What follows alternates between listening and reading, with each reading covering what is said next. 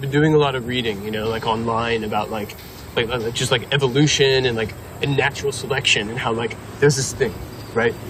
It is called the apex predator, right? And basically what this is the strongest animal in the ecosystem, right? And as human beings, we're considered the apex predator, but only because like smaller animals can't feed on us because of weapons and stuff, right? The lion does not feel guilty when it kills a gazelle, right? You do not feel guilty when you squash a fly. And I think that means something. I just think that really means something.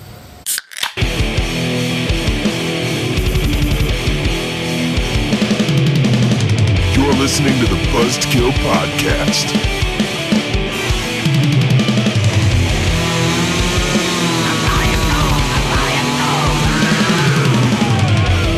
I am the devil, and I am here to do the devil's work. It is episode 161. Welcome to the Buzzkill Podcast, where today we're talking about Super Beeroes. Yeah. It's like when you get a 22, it's a super beer. The deuce. Right? Did you call it the Super Beero? Why not a 40? Or a 40?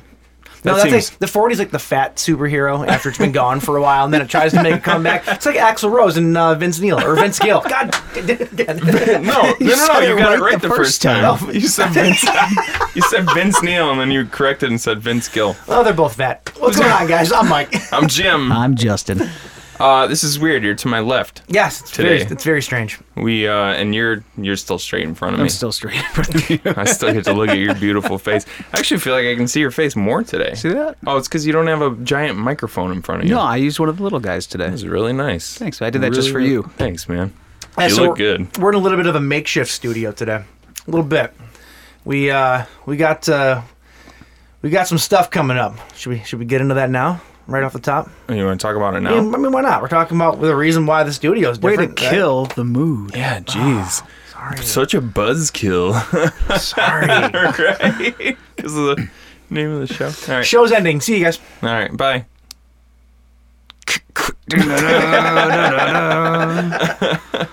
Yeah, you want to talk about it right now? Sure. Shit, let's get it over with. Let's just do it. It's like a Band-Aid. You got to rip the Band-Aid off quick. Justin hates us, and he's leaving forever. There. You said rip it off quick like a Band-Aid. That's pretty much it. Yeah. No, Justin, our fair maiden Justin here. The captain of the ship, if you will. The captain of the ship, the newly, you finally got this place looking like a spaceship. Uh-huh.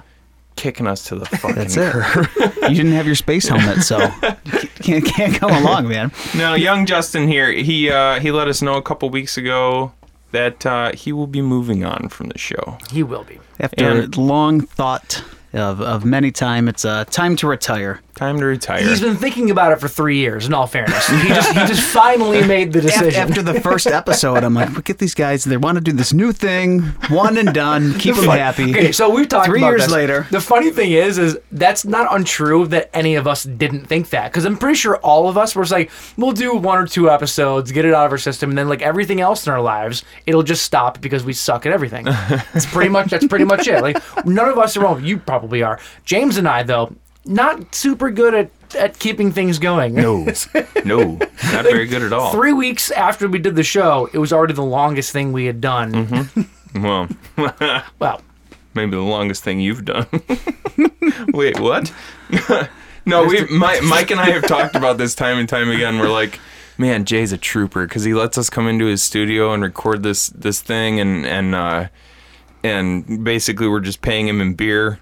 if you don't think that we're not going to get a bill for like at least $50,000 when we leave here. 3 years. I've 3 been years keeping of tabs. Even though the episodes are pretty consistently about 2 hours long, we're here about 5 hours. So expect that bill to be much more than you're expecting. Hey, the clock starts when you hit record, Dick. The clock starts when I come here today. I arrive at 8 a.m. every day, so. Well, he's getting his ears all warmed up for us all day. That's what it is. Mike and I have talked about that so many times, though. We're like, poor Jay. He probably thought when we started this, like, I'm going to humor these guys for like 3 weeks and let this thing run its course. And here we are, 3.5 years late. Well, 3 and some change later. Yep. And but it's time to move on. It's time to move on for Jay. It's been a fun, awesome ride. We always have good times. So. You mean you don't like staying up until 2 o'clock in the morning and then driving home, having to be up for work at 6 a.m. every day? Come on, dude. That's the I like life. that every day. That's the dream. You're living the dream, and you're just putting it all behind you. We do have a tendency to record decently late because life stuff. So yeah, but so we're gonna be, the show's not ending or anything like that. James and I are actually in the process of building our own studio, something that we've actually talked about for a long time. This just finally puts a firecracker in our butts, and we got to do it. I wouldn't advise anybody to do that, though. To build a studio or to put firecrackers in your butts? The firecracker thing. Studio, yes. Build a studio. Firecracker thing, no. It'll make you move, though. Like if you're having problems moving, it'll make you move. It'll definitely get you out of bed in the morning. Oh, look, I'm not constipated anymore. It's just wide open. It just falls right out. I also can't shit properly, so my farts now sound like. And it just constantly smells like burning. I don't know why. But anyway, so we're in the process of doing that. So for the next couple of weeks, we're going to try our hardest not to, but there could be a week here, a week there that maybe there's not a show depending on stuff. There'll be a little. Well, plus we have the holidays coming up, so it's always tough to schedule around that. Yeah, so but we're taking this opportunity to kind of get our shit together. Yeah. Under construction, call it that. Yes. For a little bit. Right. We'll keep you guys up to date on the old social medias and whatnot. But we'll try to make it as seamless as possible. Get some good quality gear set up and help you guys get rolling, man. Yes, Jay's helping us big time because he's going to show us how to do this. We basically, he said that he was quitting. We're like, well, let's build a studio. And like a week and a half, 2 weeks later, after trying to figure out what we needed and everything just looking like Spanish to us, we're like, Jay, help us. And he gave us an entire itemized list with model numbers and prices and the whole deal. And like, this is why we need you. We practically have to do no work at all. We're going to be lost without you. And can you still come and press the record button for us? All you got to do is stop by on Wednesdays. Just press stop record by and right leave? at the beginning, press record, and then we'll call you for punch-ins. Jay, we need to punch in. Okay, I'll be there in a half hour. It's we're all still best buds. There's no hard feelings here. We love each other. Jay will still be on the show occasionally. Oh, yes. If he feels like stopping by. And this is not. Don't take this. This is not the final show with Jay either. We do plan on doing like a final show with Jay. Yeah. We'll have a theme for him. Oh yeah. We'll kill him. Oh yes, we will properly kill him. You can't leave us. Yeah. Oh, not leaving. I will. I will be around and making appearances. For me, it's mostly like just obviously I run my own. I run many businesses. If anyone knows business, I know business. Let me tell you. I've written many books, all successful. I'm an entrepreneur. Obviously, the recording studio is my main business, and it's just taking some time to really after getting married this past year and looking forward to starting a family. It's like, how can we buckle down? Like the recording industry is a hard industry nowadays because it's really easy for everyone to get into it. So, like, what do I need to do to pursue to make sure that every ounce of energy I'm doing when I'm not with the family or something is bringing income in to support that family, Absolutely. So it's, yeah. Wait, you haven't been getting a cut of the profits from the show? What? I think am I not supposed to say that? Yeah, so really, like, it's like... we'll cut you a check. Yeah, not that. It's just like focusing 100% on making my business successful in a time when this industry is very hard.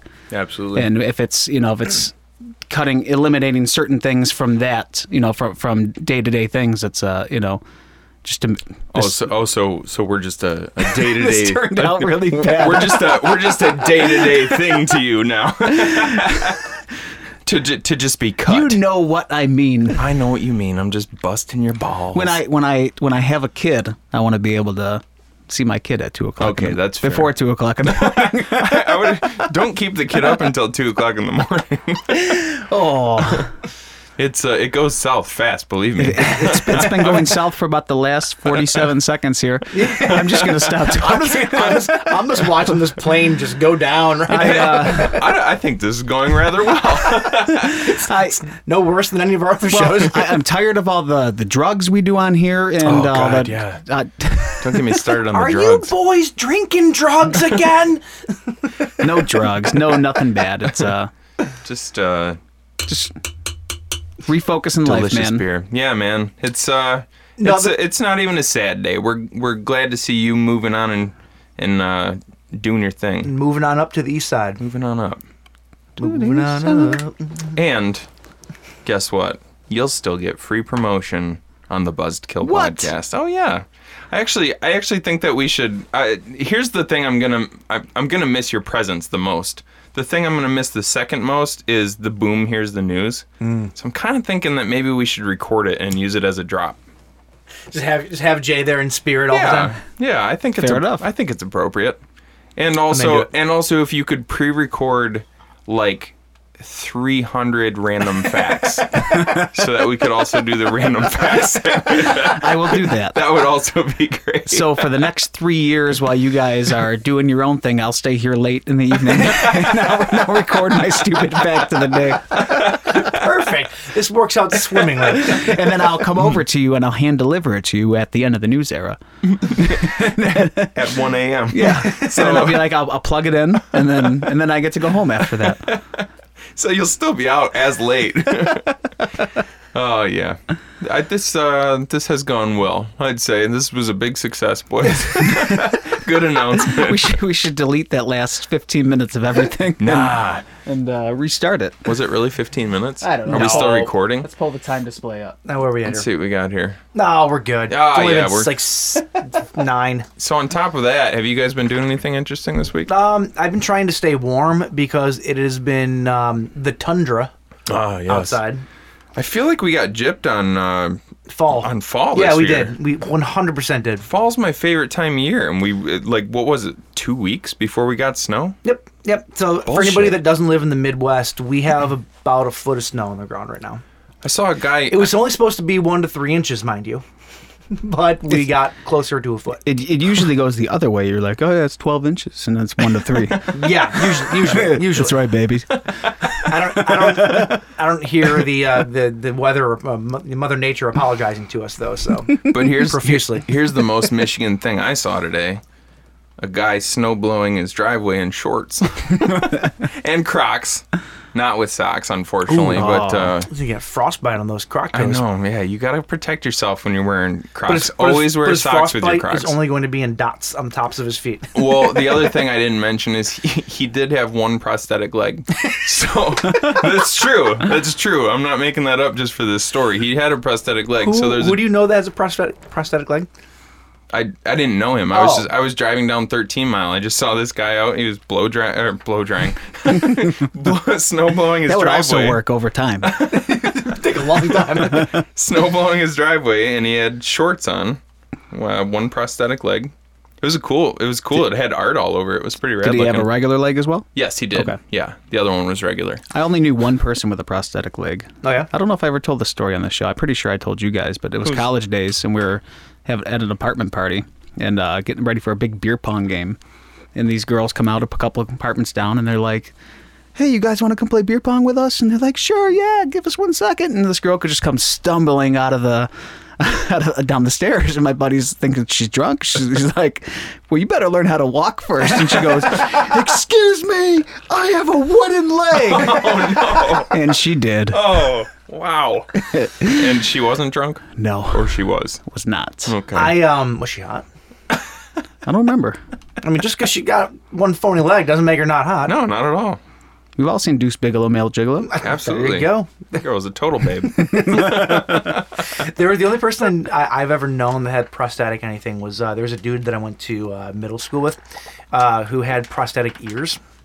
Really? He had no ears, yeah. Wow. And I don't know if they were actually functional or if they were more just there for looks. But yeah, he had prosthetic ears. They were probably, so was he born? Was this like a congenital thing? Yeah, I believe. It must have been, right? I believe so, but I'm not 100% sure. So, but he could hear? With assistance. So he probably had at least like the canals, right? No idea. So the I know there was wires that came out of his head. I know that. But there was? Yeah. So that might have been like cochlear implants Yeah, I have or no, something like that. no I was idea. going to say if he had had he did have the box. I was going to say if I he had remember that. prosthetic ears, because like it would serve a purpose. It would catch the sound, because that's what the lobes of your ears do. They catch Yeah. sound and kind of redirect it toward your. I almost want to say that they don't, based upon the fact of what he did with them. One of my favorite memories of school at that age was playing dodgeball in gym class or whatever. And there was this one chick that was in our gym class. She was just huge and annoying. You know that stereotypical, just real annoying Yeah. bully chick or whatever. He got all pissed off at her and he took his ears off and threw them at her. Oh, that's so awesome. And the way she screamed, I'll never forget it. Like, I'll just never forget it. It was the greatest thing ever. I would do the same thing if I had prosthetic ears or a leg. I would throw my leg at somebody. How amazing would it be, like, if he went to some place where somebody was giving a very epic speech and they were like, "Gentlemen, lend me your ears," and he just went, "Yes, sir." Where would you ever be if that would happen? I don't know, man. If I ever give a speech, I will start with "lend me your ears" just in case there's somebody with And prosthetic then you ears. pause for like 10 seconds. Really? Nobody? Come on. Well, you can do it at a prosthetics convention, maybe. Is that a thing? Probably. I don't know. It's conventions for like everything else. I suppose so. Why not? I mean, if you can dress This up. might be our last show. I don't know. Would it be called Prostaticon? Or Prostheticon? Prostheticon. Oh, I love it. 5:30 ears. Oh, 6 o'clock dicks. Prosthetic. What's the point of that even? What? I don't know. Prosthetic dick? It's called a dildo, James. It's called a strap-on. Oh, well, okay. There's enthusiasts, okay? Sure, why not? All right. Yeah, we need to. Let's get this back. See, on this is why track. Jay's leaving the show. Yeah. This is exactly why. He's got to correct some wrongs in his life. Speaking Oh, of corrections, I cut you off because the segue was just too that's good. okay. Yes. Let's get into some corrections. Stupid! You're so stupid! All right, just a couple little things from last week. $100 bills Monopoly are not pink. They are peach colored. Did you say that? I said they were pink. Like some kind of fool. What an asshole. I know, right? Wait, are Monstropoly ones pink? No, I made those all the same. Those are the same as regular Monopoly as far as colors go. I don't remember you having peach in your lineup. That's there. Might have been more gold than what I did, you know. Okay. I was at the mercy of whatever paper I had, okay? I have to cut you off really quick. Yeah, so do. iPhones have been getting smarter and smarter. And I just got, like we do our Jimmy Tony's 1 minute on the clock when we call them each week. It just gave me a Siri suggestion. You should set a timer for 1 minute on your phone because it's Wednesday at this time. That's all. I just found that entertaining. No, so. that is the government spying on you. That's the damn government. I've never seen that before, but that was all. It just kind of tripped me out. I never put my home or my work address into my phone is for navigation. Never once set up work this, home is this, or whatever. But my phone just randomly knows that I go to and from these places every single day, and based on my GPS, it knows where work is and it knows where home is. Weird. I never updated my new apartment. Knows exactly where it is. Yeah, that's bizarre. All So right. if you said, "Take me home right now," like Take me show me home directions tonight. to home, it would. Yeah. Okay. Yep. All right. That's spooky. That's real Finish spooky. your corrections. The other correction was, and you were right about this, I was wrong. Bert is in every single Tremors movie. Yeah, Sorry. I told you. Sorry. Yeah. I got some Tremors news coming up too. Don't deny me. All right. Is that it for corrections then? I won't deny you. Yes, that's it. All right. Cool. Well, this week, it's a special week. It is. Special. It's super. It's a It's a super week. super week. This week we're talking about a couple superhero type movies. Really, superheroes that kind Really of super. superheroes that kind of go down the wrong path, though, if you will. It's basically the path to villainy, right? Yeah. Sort of. They I'd start say off as so. superheroes, Yeah. but you know. Well, we went over to fucking Brian's house Oh, fucking Brian. and we watched Brightburn finally, Yes. which was great. Been waiting on that one for a while. Absolutely. We watched it on his big wall-sized screen in his basement, so that was pretty cool. Had a couple of beers and cupcakes, no big deal. And then we also watched Chronicle, which is more of it's more sci-fi, right? It's genre, but It's definitely genre. It's more, it's like sci-fi drama-y almost. I mean, it's a little bit of drama to it because of his arc that happens. But it's found footage, so it fits in with what we do here. Yeah, absolutely. So we watched those, and to go along with that, Michael went out and he found... I got to pull up the... actually, this has got from Stone Brewing, right? Yeah. From Stone Brewing, this is called... Stone Farking Wheaton Woot Stout. Woot woot. It is a stout brewed with pecans. Try it one more time. Pecans. With pecans, wheat, and rye, 1/4 aged in bourbon barrels. It's an 11.5%er. Comes in a 12-ounce can. The 12-ounce can has all kinds of superhero-looking dudes on it. Kicking ass, taking names. Now, none of these are actual superheroes, but they're definitely, like, when you look at them, you can tell who they're supposed to be based off of. Oh, 100%. Right? 100%. But they have the Stone Brewing Gargoyle as the main guy, which is pretty cool. He is pretty awesome. All right, so this is pretty cool. It's Gargoyle Man.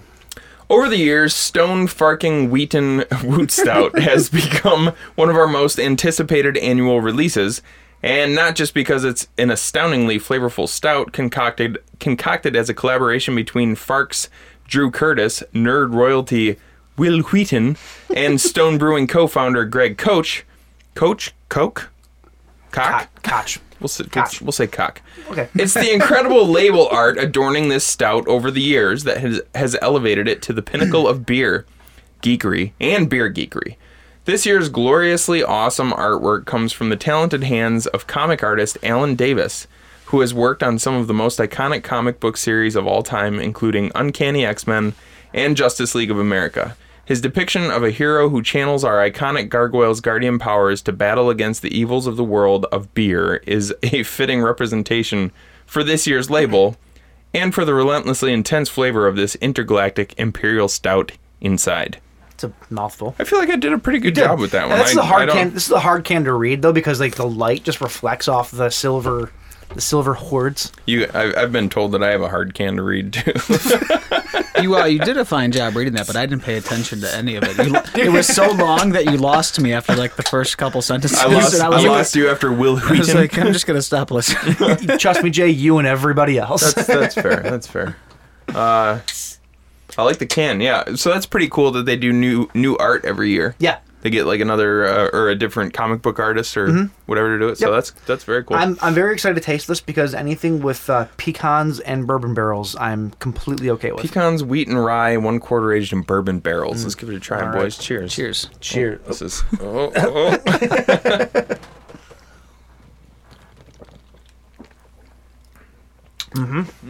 Yep. That's nice. So I'll have you know, there's a little bit of a story behind this. Okay. I went to our old standby today. Oh God, Embassy. So I passed.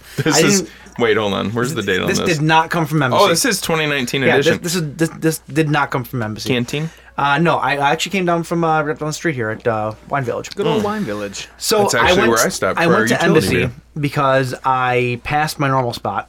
I wasn't thinking on the ride home. You ever drive home and you're just completely on autopilot, and you realize that I don't remember the last like 20 minutes worth of driving. Yeah, it's kind of scary. Every time I leave the show here. That's because you're actually sleeping with your eyes open. How did I get home? I only had 7 beers. So I go in, and they had this really awesome beer that I wanted, and it was from the New York Comic Con. It was like a New York Comic Con style beer. It had like a superhero on the front of it, the whole deal or whatever.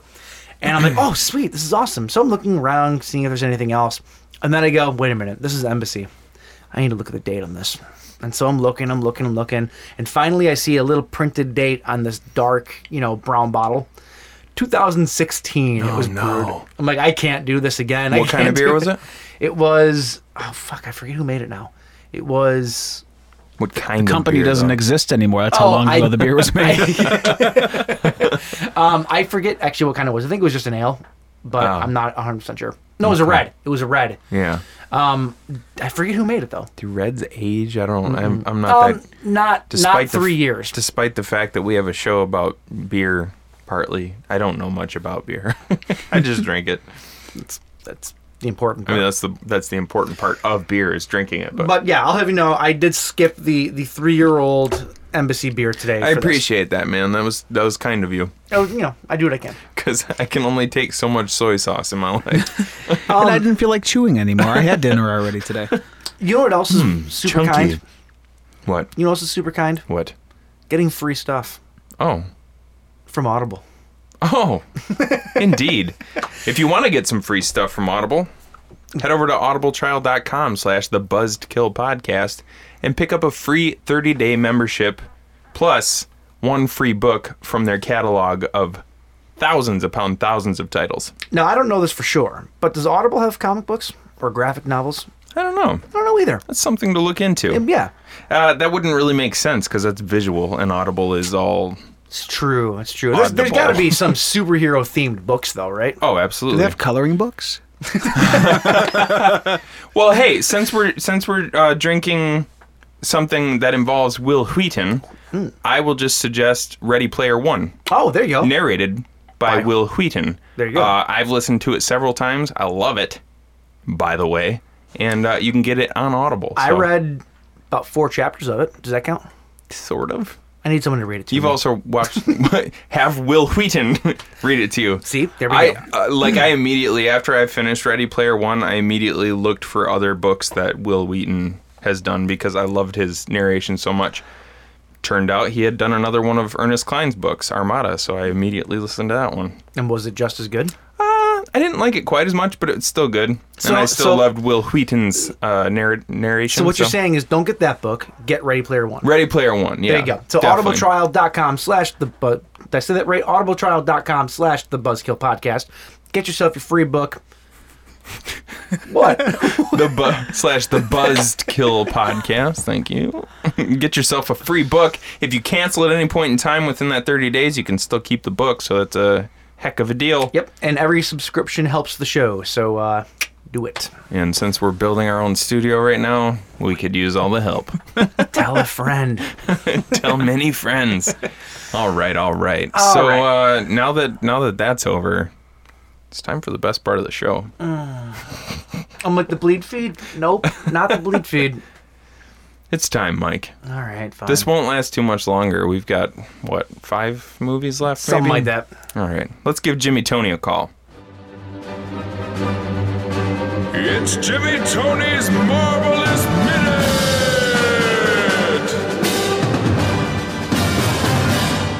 All right, fingers crossed. Don't answer. Jimmy Tony, you there? All right. Oh my God, my prayers have been answered. Boys, are you there? Ah, God. Jimmy Tony, what's up, my What's brud? going on, My boys? brud from another mud. What's the word, man? I love you, brother. How you doing? The word is bird. Bird is the word. Bird is the word. All right. I'll keep that in mind. We're doing well over here. How about yourself? Very good, man. Very good. You know what I got? You know what I recently got? What's that? I got this new phone, and it takes pictures and videos and all other kinds of damn stuff. You guys ever seen these things, man? No. I think that I've heard of them before. Yes. It's a pretty sophisticated piece of technology, man. I'm very excited. Wait, so can you guys receive pictures on your phone? I don't know. I've never tried it. I put together my first GIF. I don't know what the hell is it called. That's a conversation for your cousin, not for us. Where is he, by the way? Damn, man! Like every time I come on here, I'd love to hear his voice. He's dropping a GIF in the bathroom. Is it? So it's GIF. So it is GIF. Might be Geith. Guy, all right. That sounds about I like right. Geif. I like Geif. Here, it's incoming, boys. I'm gonna send it to you. Sure, all right. Let's see what you get. Let me know when you get it. It's my first one ever, and I'm very excited about it. This one goes to Mike. Oh God, I'm waiting for it. Well, how do you have my number? I got your number. Don't worry about it, boy. There's a lot of things. Once you have one of these fancy telephones, there's a lot that you can find on the intranet. That doesn't make me feel very good. Did it come through yet, boys? I got it. Did you get it? You want me to show it to him? Yes, please. Yeah, I got it here too. Oh, it's you. That's me, boys. That's you. Wow. Oh, thanks. Thank you. Yeah. How sweet of him. You guys are gonna have to post that one on your socials. It's the fabulous Jimmy Tony himself wearing his American flag bandana, sunglasses, his wonderful black locks hanging down, flowing through the wind of his bedroom. And it says to Mike, "Dang, you're a pussy." Yep. Damn, man, I could listen to your voice when I fall asleep. I swear to God, it's so majestic. I can't quite do your tone, but that was the best Jimmy Tony I got for you, sir. It's kind of more like, dang, you're a pussy. That sounds about right. Jimmy That's, Tony, what are we going to do with you? Well, first of all, you're going to listen to me talk about Black Panther, No, this should be good. and then you're going to fuck off. Yeah. Okay. You know what? Okay. I'm okay with that. How's that sound, I'm man? good with it. How's Let's that do it. sound? All right, boys. Let's get into it. Black Panther this week. All right, well, let's set that 1 minute on the clock for you, Jimmy Tony, and here we are. Go! All right, now, boys, I think I gotta, despite this being one hell of a picture, I feel like I gotta warn people. There are what would appear to be several factual errors regarding the history of the Black Panthers in this film. Okay. To the best of my knowledge, there was no faction of the Black Panthers in Wakanda, and in fact, I'm not even entirely sure Wakanda is a real place, boys. I'm looking at a map right now. I can't find it anywhere. Okay. Well, two things, Jimmy Tony. First off, the whole point of Wakanda is that it's hidden, so you're not going to see it on a map. Okay, that makes sense. Secondly, you're talking about the Black Panthers, Yes. like as in the political group. Yeah, I'm pretty well. Yeah, just you might not believe it, but I'm actually pretty well versed in American history, and I'm confused. What movie did you watch that has both Black Panthers in it and Wakanda? I watched Black Panther, man. It's isn't this the story of? This has nothing to. This doesn't have anything to do with the Black Panthers. It's literally a superhero called Black Panther. Oh my word! I feel like I've made a right fool of myself here, boys. You made a right when you were supposed to make a left, didn't you? All right, well let's power through this. Let's power through this. All right, this movie, in my opinion, despite all that, it lived up to the hype, man. It's got amazing fight scenes. It's got car chases. It's got beautiful women who know how to kick an ass or 12s, if you know. It's true. NBA stars and shoot, even Smeagol from Lord of the Rings makes an appearance, and that's just fine by me, fellas. I gotta say, like, I don't have too much more to say about this one. I thought it was an amazing picture overall. And I'm ready to get into some scores if y'all are ready for it. Oh, yeah, sure. I'm hung up on something you said earlier, but. Okay, well, can I do the scores? Yeah, no, by all means. All right, well, I already mentioned Smeagol from the Lord of the Rings. Andy Serkis, you know him. He's great. You love him. He plays Ulysses Clow. Clow, am I saying that right? Get off my lawn. Hell, hey, you boys are late to the party, man. Yeah, Ulysses was great. This boy's got a hand cannon. He does. Literally a hand cannon. Yeah, I know that's usually a euphemism for a gun, but, and I'm not usually one to shy away from a welcome to the gun show type joke, but this is ridiculous, boys. He's actually got a hand cannon. He literally does. His hand opens right up, and it's got a cannon. So I'm going to give him a 5 and an 11. That's the 5, one for each finger, and an 11, because that boy turns it up to 11 with that hand cannon. It's true. Michael Jordan, I'm giving this boy a 23. Not only because that's his historic number, but also because, damn, he has aged gracefully. Okay. Come again? Yeah. You're gonna run this one by me again. Michael Jordan, the famous NBA star. He plays the villain in the movie. He doesn't. I hate to break. I think you're thinking of Michael B. Jordan. Michael, did I get this wrong again, boys? You did. Damn you did. It. Egg on my face again. It's the whole damn omelet this time. And yeah, there's some peppers in there and some onions. Whoever Michael B. Jordan is, he was fantastic. That's ironic you say that because he was actually also in the Fantastic Four. Really? He was. Well, I'll be damned. Is that part of the MCU? It's not. It's not. It's And part it's of the. not part of the MBA either. Damn, God. Boys, I feel like I'm just off track tonight. Yeah, the Fantastic Four movie was pretty bad, which means you'd probably love it, to be honest with you. Well, all right. Well, let's move on. I got one more here, boys. The women of Wakanda. Now, Wakanda's got an entire society filled with women who are their best warriors. It's true. Can I ask you something? What's that? What do you think the biggest problem is with having a society full of women who are your best warriors? I don't know, but I feel as though there's going to be a lot of people very angry at your answer. You tell me what you think my answer is, Mike. I don't want to say it out loud. You want to know the answer? I do. Absolutely nothing, man. Topple the damn patriarchy. They got it right, man. I agree. We need to get some women up in here running this place, you know what I mean? I wouldn't want to mess with any of them. Man, the women are tough in this movie, and that's what we need in this country. We need tough women. I know some of the women I know are the toughest people I know. I once saw my mama bite the neck off of a bottle, chew it up, and spit sand out, man. That's a true story. You can ask anybody in my family if I'm lying. You can come down here and spit in my grits, boys. Was that one of those like the soda pop bottles that were made of wax? You bit the top off, then you drank it? No, those are delicious. But this was an actual glass bottle, man. Wow. So, Your mother sounds like a hell of a woman. She is a hell of a woman. Thank you, ma'am. So I'm giving the women of Wakanda a 46. You know what that is? I don't. That's 46. We've already had 45 of these bastards up in the White House. Let's get number 46. Let's get one of them women up in there and run this place right. You know what I'm saying? Sure. That's it for me, boys.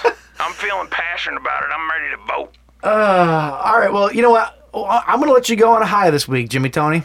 You're all fired up. Go forth and spread your word. I'm actually not high this week for once, but whatever you say, brother. I'm out of here. All right, Jimmy Tony. later. We'll see you. Later. All right. He does get passionate about certain things. He does. It's weird for a man of his intelligence, which is not Which very. he claims is high. Lots of people do. I'm not ready to put him on that pedestal yet, but for a man of his intelligence, he does get pretty passionate over things I would not expect him to get passionate about. You know, Sure, he tries. And they so vary in like the like if you place them in a line like this one on one end of the spectrum, and then making his toilet wine.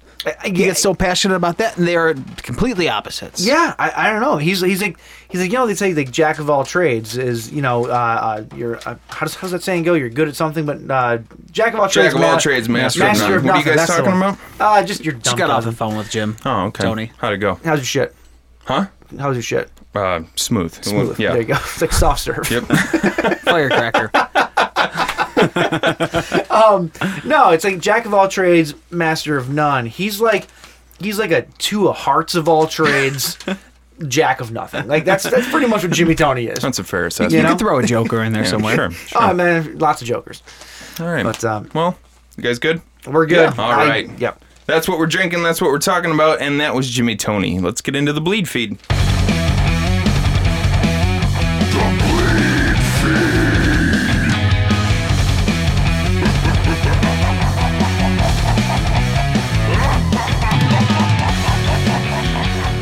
All right. We haven't had any deaths in the last couple of weeks. That all changes today. Oh no. Rest in peace to Virginia Leith. Leith. I believe is how you say it. Leith. Leith. Leith. Yeah, Leith. Leith. Leith. I mean, I knew somebody named Leith, and it was Leith. Okay, so we're going Virginia Leith. Yeah, sure. She was a star of a movie from 1952 called The Brain That Wouldn't Die. Oh, You ever heard of this before? yeah. It's about my brain. Oh, really? Yeah. Really? Yeah, actually. So Little known fact. yeah, so this is an old black and white horror movie from the 50s. I know this movie very well because we used it. It's in the public domain, and we used this movie in the short film that Vito directed called "I Love You to Death." Oh, and I like that one. And we needed to have a movie playing on the TV, and everybody uses Night of the Living Dead because everyone knows it. Sure. We wanted to do something different, and so we found one that was in the public domain, and we used it, and it was the brain that wouldn't die. Is that the one where is it a giant brain that the guy is chopping with an axe? No. No? Nope. Okay. It's basically this girl's like severed head on like a Frankenstein-looking lab, like slab. Weird. Sort of. So like Reanimator kind of? Ish. Yeah. I mean, you need to see it, but yeah. It's a weird 50s sci-fi horror movie about a brain and a weird mad scientist, and it's everything that you'd want out of those kind of movies. So she passed away this week at the age of 94. I think she died. Didn't say cause of death, but she's 94. So she died because of 94. She died because she's 94. Exactly. Yep, that's fair. She also, a little trivia here, she also starred in Stanley Kubrick's feature debut called Fear and Desire in 1953, so the year after. All right. So yeah, rest in peace to Virginia Lath. I also wanted to bring one up, not horror related, and I was going to bring it up last week, or 2 weeks ago. Did we do a show last week? Yeah, we did. Yeah. I forgot to bring it up though. I just figured we should bring it up because he was a Detroit native. John Witherspoon passed away on October 29th. So this was a couple weeks ago. But he's a Detroit native. You might know him as he was in the Friday movies. He was I think Yes. Yeah, he was. The Friday movies, he was in Little Nicky. He's a comedian. He did a lot of... He's one of those guys where I know his face, yet I've never seen any of the Friday movies, for better or for worse. I've just never seen them. You've seen him in other stuff, though. But that's the thing. I was going through his... When I saw that he had passed away, I was looking through his discography, his filmography on IMDb, and nothing was like standing out to me. But the thing is, like, I know I've seen him, and he's just been in so much stuff. Maybe whether it be commercials or just little, I don't know. I know that I've seen him before, but you've seen The Ladies' Man, haven't you? The Tim Meadows movie. No, Ladies' Man. I don't think I had. I don't think I did. Oh, really? Really? Maybe I saw him in movie trailers all the time. Can Maybe I buy you a fifth sandwich? No, he was. Yeah, he's. I'm sure that you've seen. Well, you said that you went through it. I don't know. Yeah, you know him though. Oh, absolutely. I discovered like last year he had a cooking show on YouTube. What? And it was what the hell was it called? It was like Cooking for Poor People. And he's just in this shitty little kitchen, and he would wear an apron with no shirt underneath, and he would cook like these ridiculously cheap dishes. And he would even though he had a stove and an oven behind him, he would cook everything on two hot plates in front of him. I feel like that's the most like ridiculously offensive thing in the entire world. No, because he grew up poor. He grew up in Detroit. He was poor, and so like he's cooking all these dishes that he remembers his mom making when he was younger, and he's like, you can just go, you buy the cheapest fish that you can find, a couple of vegetables, and he's even like, if you don't have any money for tomatoes, you just hop over your fence and grab some tomatoes from Mrs. Heffenpfeffer from next door, and it actually shows him walking out the door and hopping the fence and grabbing tomatoes from next door. And he like, he'll stir stuff with his fingers and lick his fingers and then stir stuff with his fingers again, and like you gotta look it up. It's absolutely hilarious. It was him at his best as far as I'm concerned. God's greatest gift to mankind are comedians. Oh yeah. I'm serious, man. Like, absolutely. Because they are a gift to the world because they can take literally anything, whether it be semi-offensive, sore topics in people's lives, whatever it be, and they make it fun. Yeah. Comedy is one of the best ways to tackle really tough subjects to talk about. Sure. Dude, look at some of this stuff. I mean, like, I know that a lot of people find a lot of comedians these days offensive, but they're talking about stuff that nobody else has the balls to talk about. Sure. And then there's the comedians that are, the things they talk about are super controversial by design. Yeah. Like the new Dave Chappelle.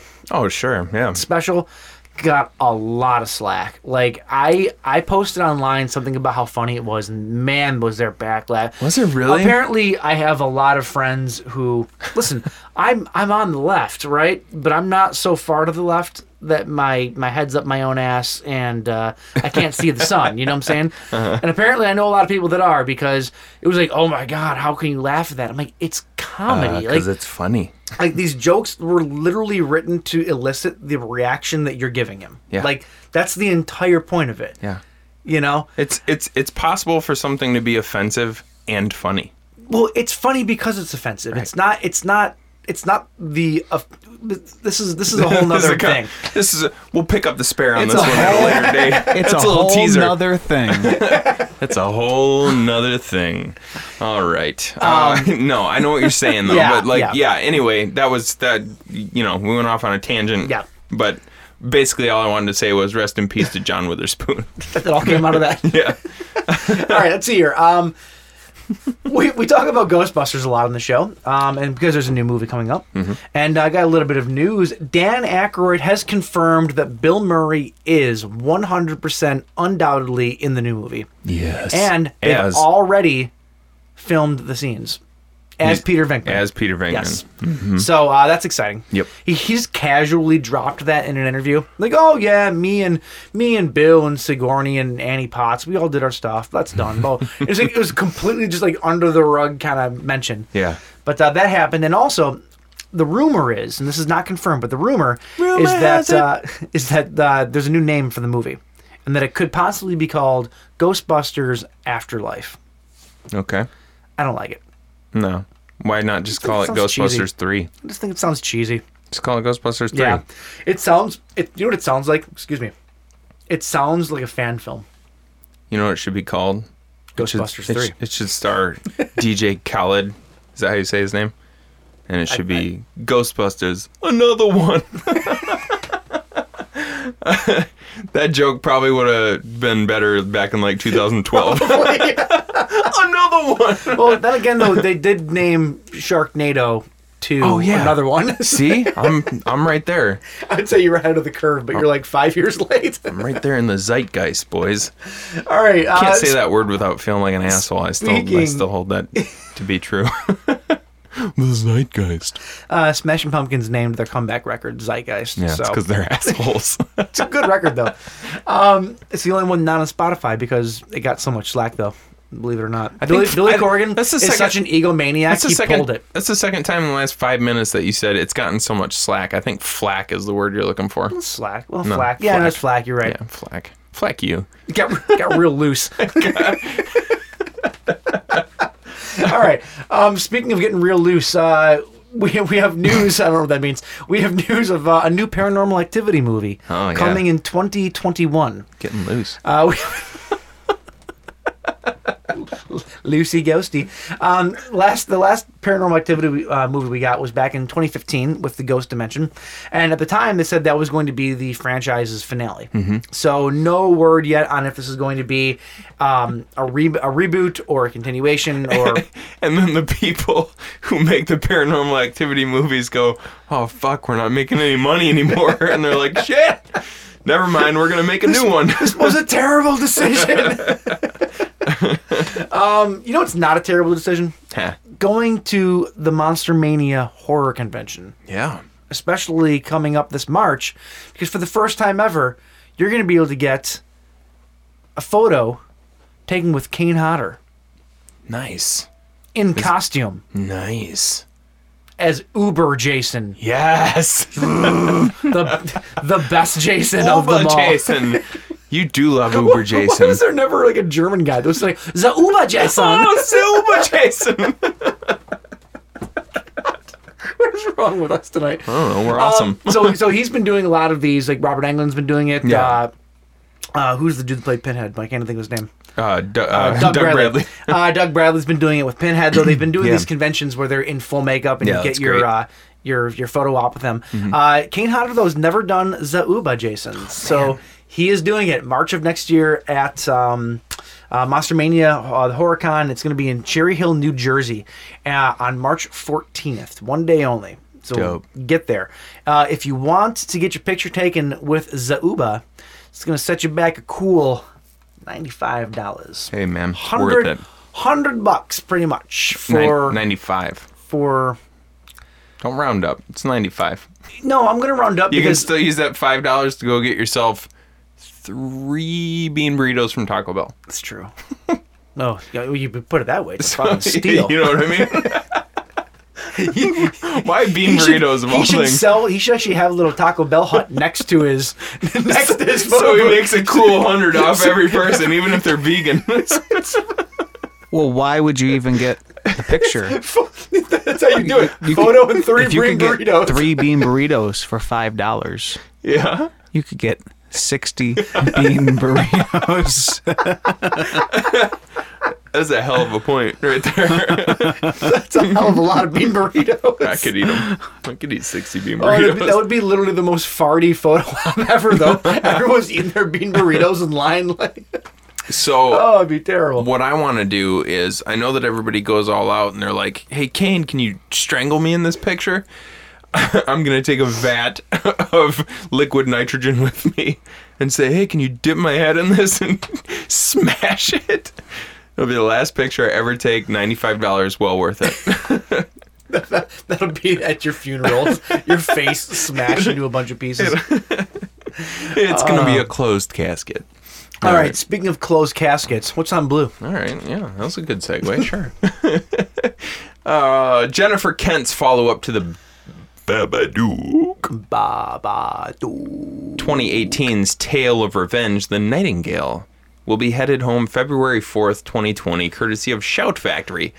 No other details thus far, but if you want to check it out before the blue comes out, it is currently streaming on Hulu. Yeah. I might check it out. Wait, for free? Yeah, I think so. Yeah. Really? Yeah, I think it said it. So I read a review on The Nightingale, like a spoiler-free review. Yes. And they could not have praised this movie any higher. All right. So well, I'm very, very much looking forward to it. I know the Babadook for some reason is somewhat divisive because Because people are stupid. some people are stupid. Some people hate that movie, dude. The Babadook was amazing. Yep. And if you think differently, then you're probably a silly person. So I had really high hopes for her sophomore film, and I've been hearing nothing but good stuff. Yeah, it's a revenge tale. It's about unfortunately, it's about a woman who sees her husband and her baby die, which I hate when kids die in movies, but it happens. And then the rest of the time happens in real life too. Yeah, the rest of the time she spends seeking revenge, and it sounds really, really good. Yeah, the general consensus is basically whatever it was you were expecting from her after the Babadook, this is so far removed from what you could have possibly been expecting, and it succeeds not only 100% in every way, it just succeeds in every way possible. Well, there you go. There you Looking go. at it right now. Nightingale on Hulu, free to stream currently. Well, not free. You got to pay for Hulu, obviously, but damn, it's 2 hours and 16 minutes long. We should have a movie night pretty soon here and watch that. I'm thinking like tomorrow. Yeah. Done. I'm going to watch that tomorrow. And if you want to watch it with me, you're free to join. All right. Next up. Earlier this year, we told you about the December 10th release of the Fly Collection, right? A 5-film release from Scream Factory that includes every film from the original and remake franchises. Scream Factory has just released the full details, which I usually don't go crazy into the details, but this is the Fly Collection, so I'm going to give you just the new stuff. Are you going to give it to us on the fly? I'm going to give it... I'm going to give it to you on the fly. This is just the new stuff. It's got all the original old... that old shit. all that original old shit. This is the new stuff. So for The Fly 1958, new audio commentary with author, film historian Steve Haberman and filmmaker, film historian Konstantin Nasser. For Return of the Fly, audio commentary with actor David Frankham, audio commentary with author, film historian Tom Weaver. For The Curse of the Fly, audio commentary with author, film historian Steve Haberman again. This guy gets a lot of work. Oh, and Konstantin Nasser again. Interview with actress Mary Manson and interview with continuity Renee Glennie. What? Okay. Am I the only one that had no idea there was such thing as Curse of the Fly? I had no idea. I own Return of the Fly. I own The Fly.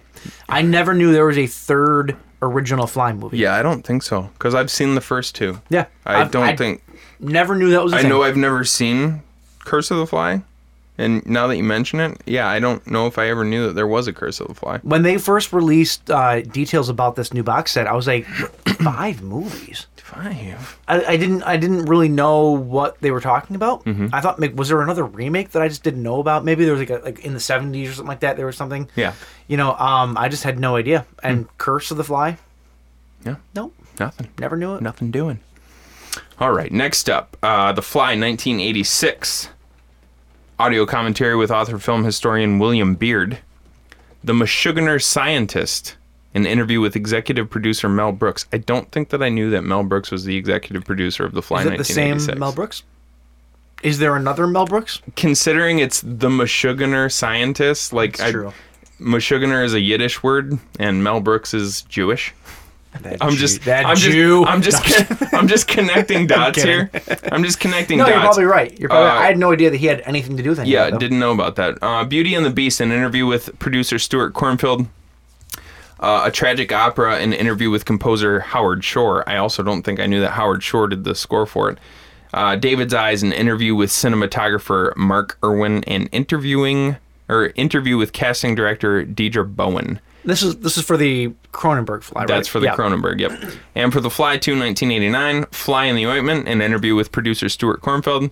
Original Visions, an interview with screenwriter Mick Garris. Version 2.0, an interview with screenwriter Ken Wheat. Big and Gothic, an interview with composer Christopher Young. Pretty Fly for a Fly Guy. An interview with special effects artist Tom Sullivan. An interview with cinematographer Robin Vigeon. 1, 2, 3, 4, 5, 6. So here's the weird thing. I'm looking on IMDb right now. Yeah. Mel Brooks is uncredited as a producer on The Interesting. Fly, which is why you never heard of it before. But he's got an IMDb credit for it. Maybe he just decided to become a executive producer on The Fly. Yeah. I stole your joke You did. and I You made did. it better. Oh my God, I'm looking at pictures of Mel Brooks right now. He is old. Hey, he's old as shit. What He's so old. I'm so old.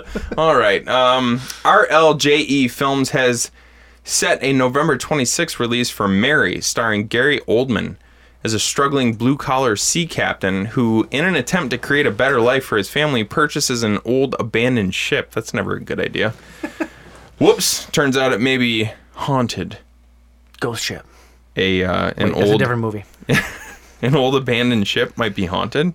Yeah, Gary, get your shit together. Fucking Gary. And terror at sea ensues. And that's it. That's it for blues. All right, so my last bit of news here is about the greatest movie franchise under the sun, Tremors. Oh, Duh. okay. So last week we reported that Jamie Kennedy was not coming back Yeah. for the sequels. Wah, wah. So we like Jamie Kennedy. Yeah. At least in these movies. Yeah. However, At least in these movies. Otherwise, fuck him.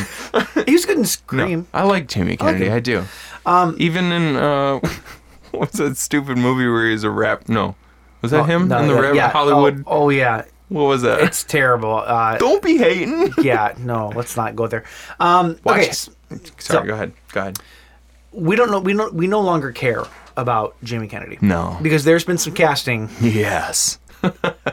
We're getting John Heater, Napoleon Dynamite himself. Lucky. Vote for Tremors. That's all I'm saying. Vote for Tremors. I love John Heater. I think he's funny in everything he does. So I'm very much looking forward to that. But then we're also getting, and this is actually the weird one, as if John Heater is not weird. Richard Brake, Oh, that's wonderful. Dick Brake, is going to be in the new Tremors movie. Yeah. Most recently, he was the third in Three from Hell. And he's been in a ton of Rob Zombie stuff. He was in Silent Blackout. We watched. Oh, man, guy! Yeah, he was a caveman at one point in time. Wasn't that him? No, dude, that was. Jeff. I can't. Yes, think of his you're right, name. you're right, you're Jeff right, you're Daniel right. Phillips. Yep. He was the caveman. I retract that. But he was in a Muse video. You remember that one? he was in a Muse video. Yes. We love Richard Brake though. He's dude, amazing. I have to imagine he's going to play like the villain in this, like whoever the villain might be. See, when you told me the synopsis for this movie, because what's the synopsis? The synopsis here is the deadly graboids are back, illegally brought to a new island resort by a rich playboy looking for a trophy hunt. Like, that just strikes me as Richard Brake's character. See, that's a different synopsis than you gave me. You told me something about a wrangler or a trainer, and that to me is Richard Brake. Well, maybe, perhaps that's the case too. Like I see. It's called Tremors Island Fury. You said that there was going to be a character who was a trainer, and that's what I see Richard Brake doing. He's like the hardened. He's like the what the hell's his name? Chris Pratt. Yep. He's the guy who trains the raptors in Potentially. Jurassic Park. Like I see Richard Brake. And you said if I don't see Richard Brake throwing a saddle on a tremor, on a graboid in this movie, and riding it around, I'm going to be very disappointed. I will still and be I very agree. disappointed. Now, And then, here's the thing. and then John Heater throws shocks and pegs on it. Takes it off with some sweet jumps. Here's the thing, though. This is what Michael Gross looks like for the new Tremors movie. Oh, my stars. He looks amazing. Describe to the people what you're looking at. Santa Claus on the sex offenders list. That's what it is. Oh my god, it totally is. So we have Michael Gross. So bad. It's so bad. So Michael Gross has crazy long stringy hair, like past the shoulder length. White, just white as the driven snow. Completely white. A gigantic, just curly ass beard with the mustache still having like some shit color in it. Little salt and pep. That's just Yeah. no, a little bit. I think all the pepper just fell out on the mustache. Yeah, though. it's like somebody unscrewed the top of the pepper and you went to pour some on your steak hate and when too that much happens. of it came out. So I don't know what we're getting out of this movie, but I don't. At this point, the Tremors movies are, it went from being a good monster movie, sort of, with Kevin Bacon and what's his name? Fred Ward. Yeah, Fred Ward or whatever. It was good. It was campy, but it was And good. Reba. But then every movie subsequently, it just kind of gets more and more into ridiculous territory, and we're at the point but now still good. where that's where it lives, and it's great. Yeah. No, it's fantastic. Great. So I just, Honestly, I love the Tremors movies. I do too. I haven't. I know that like people who are really hardcore about the original one are like, all the other ones suck. But like, they just got so fun and so awesome. I loved agree. every single one of them. So I'm very excited for this. Yep. Okay. That's all I got for news, though. All right. All right, so that's going to bring us to our stupid fact of the day. And I know Mike was just looking at the time, and he's going to hate me for this because we're an hour in without hitting our stuff yet. Yeah, we're No, good. no, you're going to hate me for this. This is going to be kind of a long one because Okay. it's about telekinesis and all that stuff, right? Let's and hear so it's such a wide range of what ifs, this, that, truths, false. So here's a little backstory on how this can possibly work for your stupid fact of the day. This is courtesy of psychologytoday.com. Okay. So in the unimaginable weird world of subatomic particles like electrons, they carry electric current. Individual particles exist in many places at the same time, which seems impossible, but experiment after experiment over the last 100 years proves it to be true without a shadow of a doubt. So particles like electrons don't always live into a particular space, but in a smear of many places, most very close to each other and some far away. Another way of putting it, there could be tiny pockets of matter slightly everywhere and precisely nowhere. Did I lose you yet? No, I'm with you, but it's All right. blowing my mind. So this means that electrons in the room you're sitting in right now, like those in your computer, exist in the computer and inside your brain. The files are in the computer? And in your brain. So what happens in your brain every time you think? Electric currents flow and electromagnetic fields are created that exert influence on other electrons, including those that occupy spaces inside and outside your head when you think. Huh. So when you push or pull on an electron with that electromagnetic field, there's a lot of tongue twisters in here. So just like static electricity on your dog's fur, the electron moves a little. So if you pet your dog's fur and then some of the other hair stands up from that static electricity, right? When that happens to that electron, it occupies many spaces at the same time, and it'll experience what physicists call a collapse when that happens, when they all get controlled at the same time, based off that. So it goes in deeper than that, saying that it's possible that with black holes and all this stuff, there's all this data in this article, but it's super long to read all of it. But You're freaking me out. And you're giving me hope. I know, this right? sounds like if that's what it really is, it almost sounds like something that anyone could do. Like, you don't just have to have the special gift, you just have to figure out how to do it, right? Isn't that what it sounds? Is that what it sounds like to you guys? Man, I'm just over here making dick jokes, and you're laying this on me. So I thought of something up on reading this up. So if you have that magnetic field from this one electron, in the same way a magnet works, right? So I have no idea how magnets work. So like, hey, you and ICP, bro. So if you were to reverse that polarity of that electron, if you had a copy of it, could you push that item away with that, such as how you would with the reverse of a magnet? Seems telekinesis, right? Yeah. Like how you can flip the phase on an audio, you can flip the waveform on an audio file, and you can cancel it out. Could you flip that phase of what you're seeing of that item in the room, like that vase or that lamp, and reverse it back to it to cause it to move without touching it? Yeah. Aha! Right? Every Sunday. Man. That's all I got. That's heavy. That was heavy, and I think we should explore it more. We Not will. today. Not today. I'm done. I think on our free time, like the three of us should get together and experiment on each other. I'll see if I can make it move. I'm reversing your polarity. I made it move just by looking at it.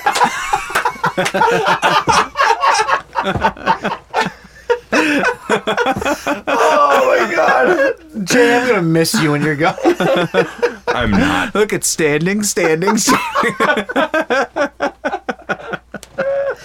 pulsing with my own heartbeat. Weird. All right. Fantastic. Well, anyways, that was sort of your stupid fact / fiction of the day. And boom, that was the news. All right. You didn't have to throw fiction in there. That's fact. I mean, if you found it on the internet, then It must be true. It's probably, it's true. All right, we're going to take Thanks, a quick Jay. break, and when we come back, we're going to experiment on each other. Throughout this, they'll see faces ripped apart with hooks, a man slashing himself into a bloody pulp, and graphic, macabre, torturous images that defy description.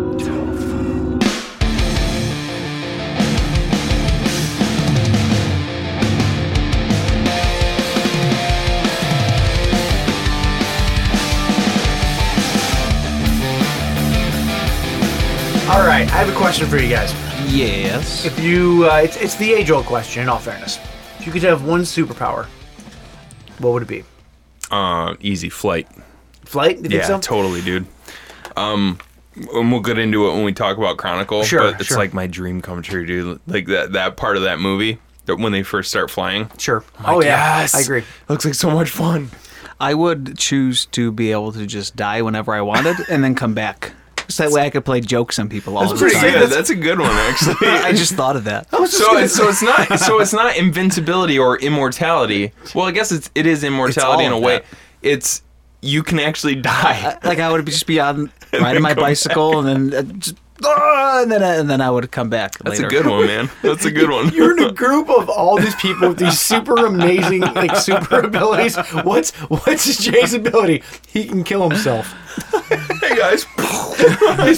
What's his superhero name? Suicide guy? Like, He's part of the Suicide Squad. literally. That's a good one. It would though. just freak people out. Yeah. It would. So basically, So you would use yours more for humor and entertainment. Yeah, not like I would physically do something to myself. No, but Like just, you're sitting there and he just croaks over. that woman needs saving. I got her. Just shoots himself dead. what purpose did that serve? No, but he's not talking about shooting himself. He's No, talking about nothing he'd just violent be like sitting that. here and then all of a sudden he'd go dead. I'll save you. This man's having a heart attack. Call it. I'm calling it. Oh wait, never mind. He's alive. That's amazing. What about you? I think for me, it's a toss-up between, I know this is very cliche, but it's a toss-up between flight and invisibility. I have such a complex in my everyday life that being invisible would just be great because I could just eavesdrop on everybody and know if they're actually talking about me. Like that. You could do it. You could do it with flight though too. because you could just hover 10 feet over people. Nobody noticed that at all. Nobody looks up anymore. Is that a drone? No, that's Mike. People in this day and age, like, people are always looking at their phones. Nobody looks up. That's true. That's So- true. I'll give you that. So you could just be floating over them, listening to their conversation. Would he sound like a... With one of the, no, but I would have Would he one of have a those. sound to it? I'd have one of those gigantic. Like a hovering sound. I'd have one of those gigantic parabolic dishes, though, like 5 feet from your head, just trying to listen in. It's like, somebody finally looks up and it's like, what is this guy doing? Why is there a floating satellite above us?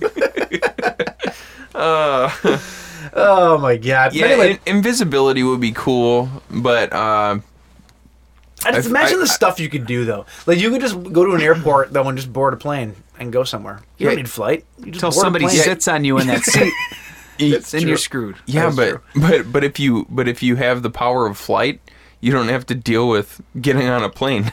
No, but people will still talk behind my back. Nobody's talking about you. That's your issue. Is you think people are talking about you. Nobody cares about you enough to talk behind your Oh, back. that makes me feel better. All right, so the first movie we're talking about tonight is called Brightburn. I didn't write down year. This is from 2019, isn't it? No, it's not 2019. Didn't it just come out? 2018? Let's get up. Come on, James. Oh, hold on. Hurry up. Hurry up. 2019, like I said. Was it really? Yeah, it just came out, dude. No, it had to have been earlier in the year then. Well, yes, it was earlier in this. Everything was earlier in this year. It's November, You want to dude. see a picture of me when I was younger? Every picture of you is a picture of you when you were younger. I hate you both so What a much. stupid thing to say. Like, it came out in 2019. Well, it had to be earlier in 2019. Yeah. The way you said it made it sound like it came out like recently, though. That's all. Okay, so Brightburn. It came out in It came out right now.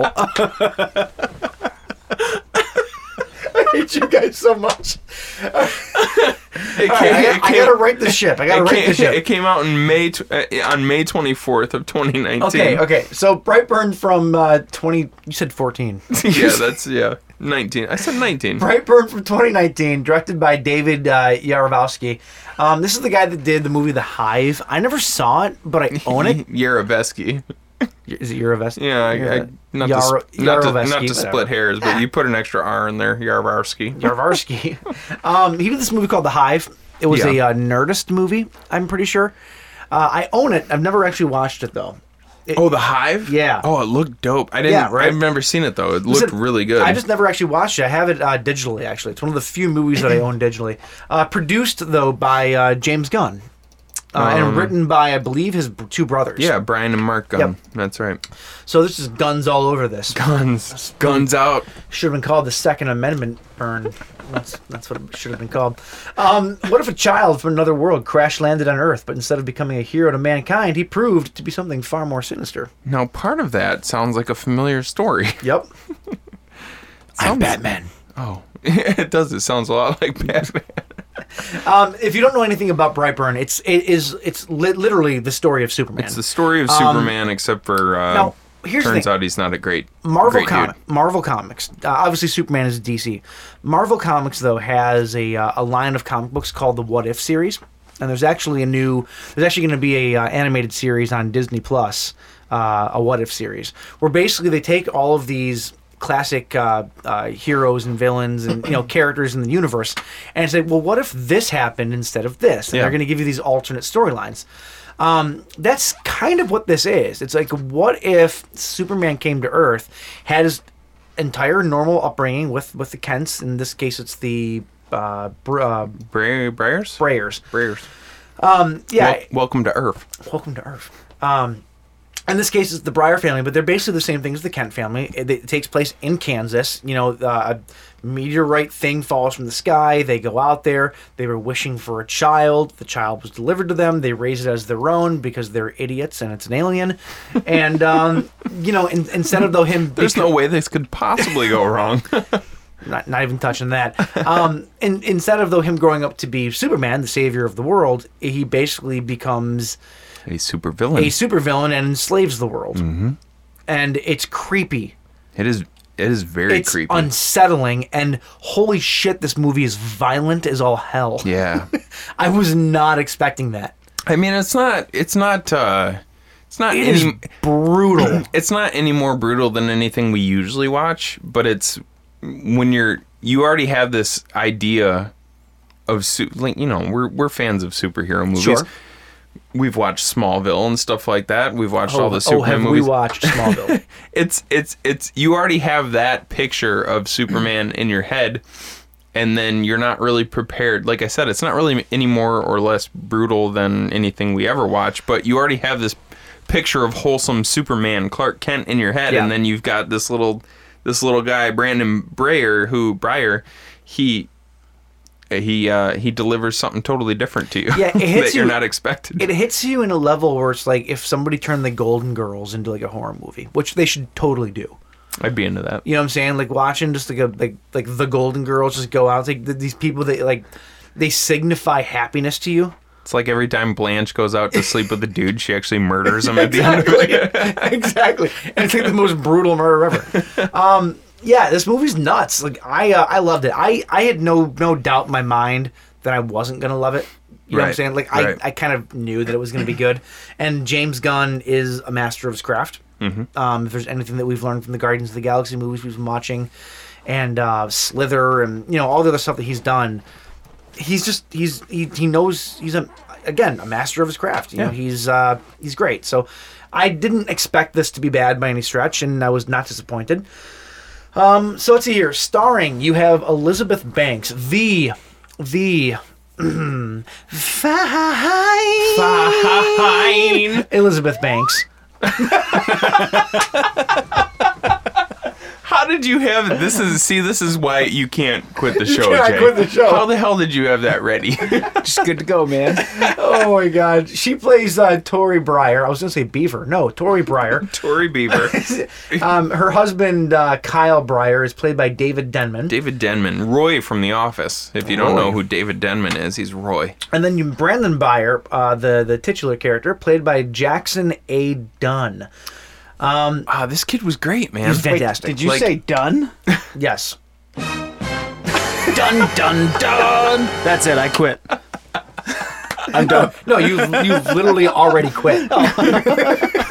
We actually we talked about that already. We actually just based on this episode, we're gonna offer to start paying you. So please sign up for them Audible subscriptions. So don't quit because we're gonna start paying you. Just keep the drops coming. Let's see here. You also have You have Meredith Hagner, who plays Marilee McNichol. I'll say this: the fact that the word "hag" is in her name anywhere is a complete disservice to this beautiful young woman. Oh yes, because she was fine, not ugly. Is she the aunt? Yes, she is the aunt. And her husband, played by Matt Jones, is Noah. I love Matt Jones.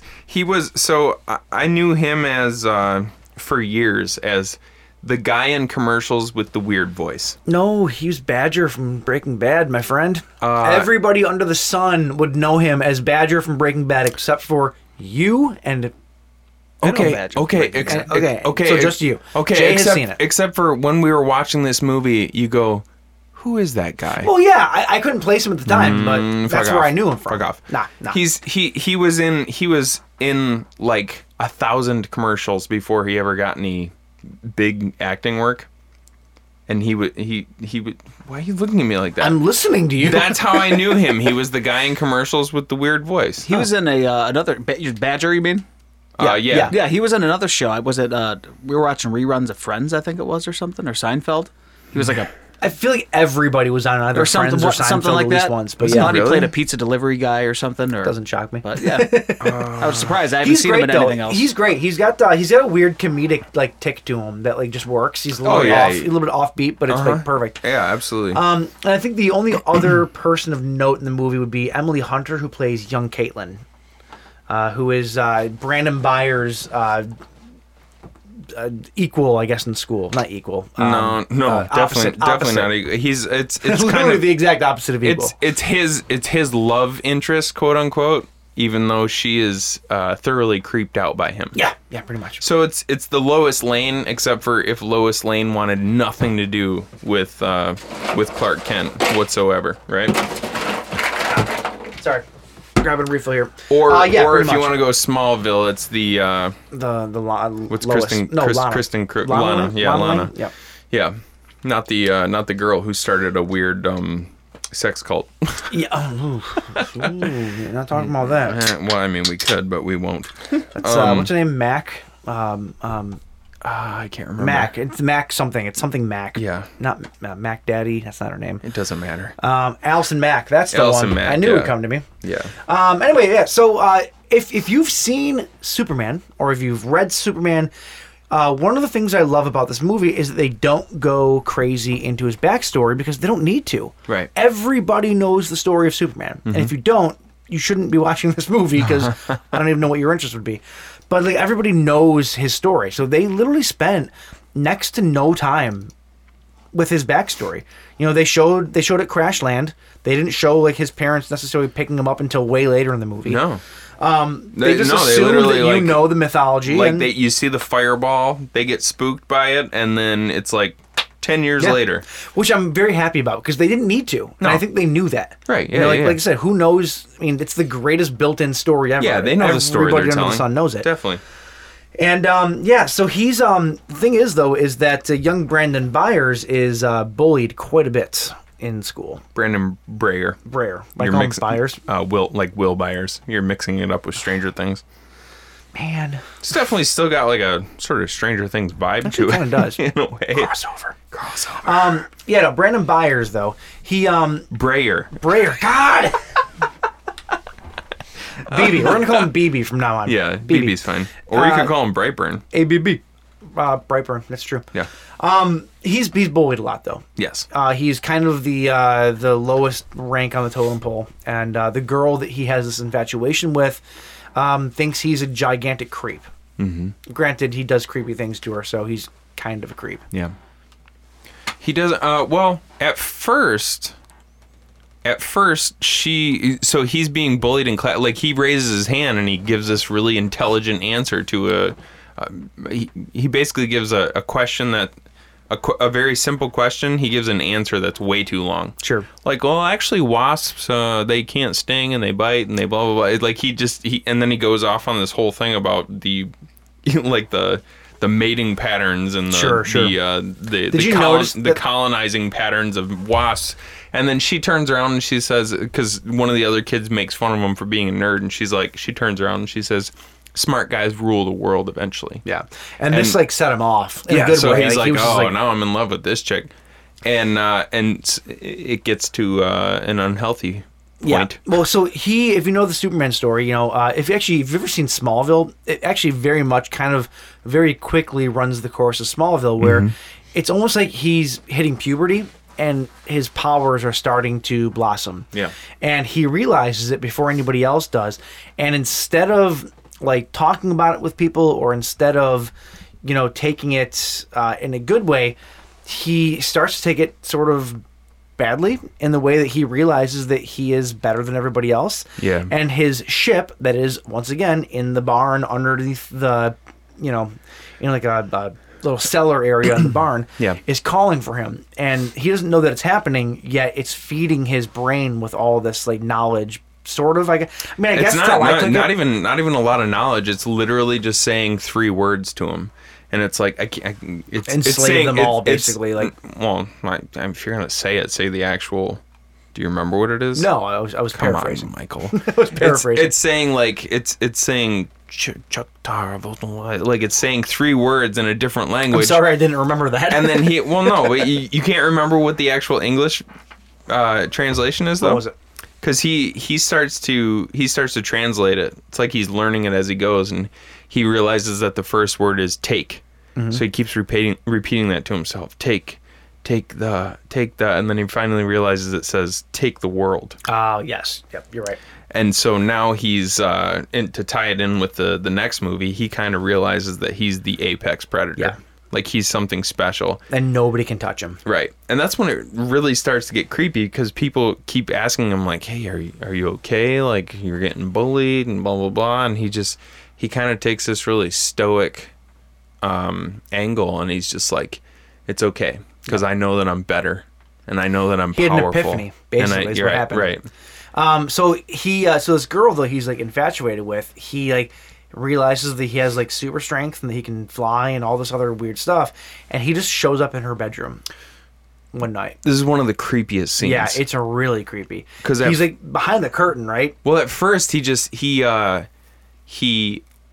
you don't see this happen, but he opens her laptop and turns on a song. It's I think it's an Elvis song, and it's like a romantic song. She wakes up in the middle of the night and all of a sudden her laptop's playing this song.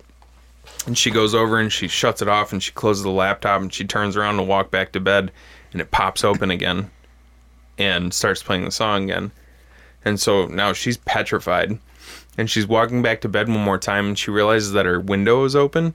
And this was, to me, the most chilling scene in the entire movie. I agree. The curtains, the wind blows the curtains, and just for a split second, you see him standing behind the curtains, and she freaks out. She calls for her mom, and her mom comes in. Nobody's behind the curtain, right? Yeah. She knows what she saw, though. Right. Yeah. And so now, like, when they go to school, he's trying to play it off as though nothing happened, and she's like, I don't want anything to do with this kid. I saw you. Yeah. Don't you come near me. Which led to one of the most, like, that was the creepiest scene to me, which led to probably one of the most shocking scenes. I know that this entire movie, the violence is pretty shocking because you kind of have the idea of Superman, like this nice wholesome superhero in your head. When he Hurts or kills people. he hurts her on the playground, I was like, holy shit. Yeah, I did not see that coming. He crushes her hand. Oh, okay. I wasn't gonna say it, but you said it. They're playing this. What's the name of it's wheat in the field or something like that. It's basically like a trust fall, but it's like they have elementary version of a trust fall. They have a circle of kids standing around, and it's like, hey, like trust your buddies. You know that they're gonna have your back, and basically you put one kid in the middle. And all the other kids are pushing him around. But very softly, like, to the next person. But it's kind of like a mosh pit. You know that somebody's always going to catch you and pick you back up on your feet. But he comes at her, and she goes, ew, and, like, looks away. And he hits his head on the ground. And the gym teacher goes, you help him up right now. You feel bad for him. Oh, yeah. Legitimately. Cause, yeah, definitely. This sucks. Like, but then, he says, you help him up right now. And she goes, no, he's gross. He's a pervert.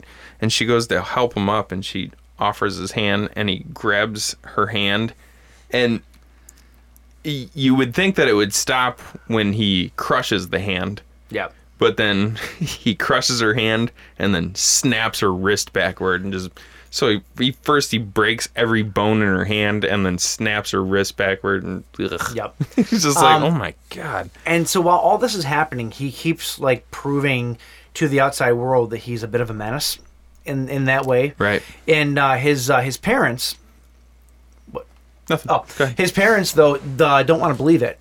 His dad has sort of an inkling that there's something going on, but his mom, played by Elizabeth Banks, she wants nothing to do with it. She actually caught him sleepwalking the first night and hid it from her husband. So she, even though she knows there's something going on, she refuses to believe it. Whereas the dad is way more open to the idea that we don't know who he is. Like, yeah, he's our son, but we don't know who he is, where he came from. We literally picked him up out of the woods. Yeah. And he's way more pragmatic about it. Pragmatic? Is that the right word? No. He's way more... Sounds good. Realistic. There we go. Realistic about the situation. And yeah, like, and that is kind of the theme throughout the entire movie, because the dad's relationship with him gets even more strained and even more strained and even more strained, whereas the mom is trying harder and harder to stay with him, even though she's getting further apart herself. Right. So you have this weird juxtaposition as he's getting more evil. His relationships are just up and down like crazy, way out of whack, and he ends up from this point on. When he realizes that he can hurt people and that, he is the apex predator, as you put it, he just stops caring. And anybody that's going to get in his way, anyone is going to say anything about him, he just takes out. Family, friends, doesn't matter who it is. Yeah. Like he took out his uncle in one of the craziest ways ever. Oh my God. So long story short, uncle comes home from the bar, hanging out with his buddies playing pool. And Brandon is there talking to his aunt, because his aunt is also his guidance counselor. And there's a whole scene that plays out there and creeps her out. But when the uncle comes home, he's like, Brandon, what are you doing here? This is super late. It's inappropriate. I'm taking you home. Well, halfway driving home, he decides, and he crashes the car by lifting it straight up into the air and dropping on its nose, causing his uncle to fall into the steering wheel. He eats the steering wheel, basically. Breaking his bottom jaw completely off of his face. And, like, he literally holds it like a skeleton at times. Like, and it's so gross. We were all just caught completely off guard by this. I liked because we were watching this with fucking Brian, and he said, I like how they don't have any cheesy, like, whoosh sounds when he flies away and stuff. And I said, really the only sound that you hear when he's moving fast is he's wearing a cape that he's made himself at home. And you hear it, it's like a very heavy cloth sound that you hear. And I thought that was a cool scene, because he's there talking to his aunt, and then he breaks into the house and she doesn't realize it, so she goes to bed. But then the uncle comes back home. Uncle's drunk. He goes in to brush his teeth, and you see Brandon, like, up in the shower hiding from him. Yeah. And then all of a sudden you hear that claw sound, and you turn, and the camera turns, and he just sees the kind of red trail of the cape leading into the walk-in closet. And then he goes in and he turns on the light, and Brandon's just standing there in his creepy, like, fucking Cthulhu-looking mask. That's every time I see the mask, I think of Cthulhu for some reason, because the way he's got it laced up the front almost looks like it looks like... Yeah, no, I agree with you. Yeah, it's like tentacles kind of wrapped around each other a little bit. I get that. I thought that was really cool. That was just a super creepy scene. And, shit, there was something that I was going to say about the... I can't remember what I was going to say. Go. Go. Yeah, that's pretty much the movie. You know, he's rising to power. He's causing all this mayhem. He's killing everybody that gets in his way. There's one point in time where his parents try to come to him and be like, your uncle is dead, even though he killed him. He's like, your uncle is dead, this and that, and he goes, okay, I know you want me to be sad about this. So did you want me to cry about it? But or I something? don't care. Right. Like, and this is when he kind of stops caring about how he's even perceived. You know, Right. like he just but because he knows that nobody can touch him. But he still doesn't want people to say anything about him, though. He's in this weird in between where he's like one foot's into being a supervillain and one foot is still sort of out, kind of. And that's where I brought up to you and Brian. I was like, as the parents, what do you do in this situation? Like, you realize this kid is so powerful that he can destroy anybody at any time. Yeah. Like, his dad takes him on a hunting trip, right? And he's got ulterior motives for taking him on this hunting trip. I was like, it's going to end poorly. Basically, the only thing that you can do with this kid at this point in time is say, listen, we know that you're planning on pretty much destroying the world. Just don't hurt us. Yeah. That's all you can do, because you can't beat him. Nope. He's a super villain. Kryptonite condom. What? God. I don't know how it would work. I'm just saying. It's a child. If Maybe a kryptonite bullet. If Mallrats taught me anything. No, it's just like there's nothing you can do. It's like, okay, just his dad took him out into the woods. He'd blow a hole right through his back. It's like. I'm gonna move on. I'm gonna move past that comment. It's just like all you can do is say, I know that you're so powerful that you can rule the world within the next day and a half if you want to. Yeah. Just don't kill me. And just don't kill Mom. We've been good to you all this time. That's all you can do. Just take care of us. That's all you can do. Yeah. Yeah. Because there's nothing that anybody can do other than that. There's really not. I mean, the mom did know, because from something that she had seen earlier in the movie, that the ship itself was the only thing that could hurt him. And so she does try to play into that. And major spoilers here. If you haven't seen it, turn off the podcast now and watch it, because we're going to get into some spoiler territory. I mean, we've already been pretty heavy. I'm going to give away the ending, though. Yeah, sure. I absolutely loved the downer ending. Oh, yeah. Like, they don't win. He kills everyone, and now the world is stuck with super crazy kid. Like, he's taking the world just like the ship told him to. You think the mom is going to come back and have her day and stab him with the piece of the ship, yet he sees that shit and stops her and then brings her to the fucking stratosphere and drops her. The way he did it too is like, it is so brutal. The way he did it too is like, she went to stab him with a piece of the ship, and he looks at her feeling so betrayed. Yeah. And she just goes, "I'm so sorry." She knew. And then just all of a sudden he just takes off through the top of a barn. And a little piece of realism that I actually appreciated, that at first you're like, I didn't pick up on it. Yeah. You're like, why is her face all bloody all of a sudden? And I was like, they just exploded through the roof of a barn. Yeah. Like, that's a regular human can't do that without getting all fucked up. And so they're up in the stratosphere, and her face is all mangled and stuff. And there's this moment where you're like, is he going to spare her? Like, did he just kind of scare her? Yeah. Did he just want to scare her and just say like, hey, I'm powerful. If you mess with me again, you're gonna die. But then nope, he just lets her go, and she falls. Yeah. And then coincidentally, a plane's going by at the same time, so he can cover his tracks really nicely. Yeah. I think that I figured out why he is the way he is. Why? I think that everything has to do with the fact that he is going through puberty, and he's extremely sexually deprived, even at that age. What? I say this because, did you notice how he is surrounded by some of the most beautiful women under the sun, and he's just like, I can't do anything here. You just keep making this weird. We both noticed this though. Like, his mother is gorgeous, his aunt gorgeous, his teacher gorgeous. Even the girl in his school, she's cute. My point, she's cute.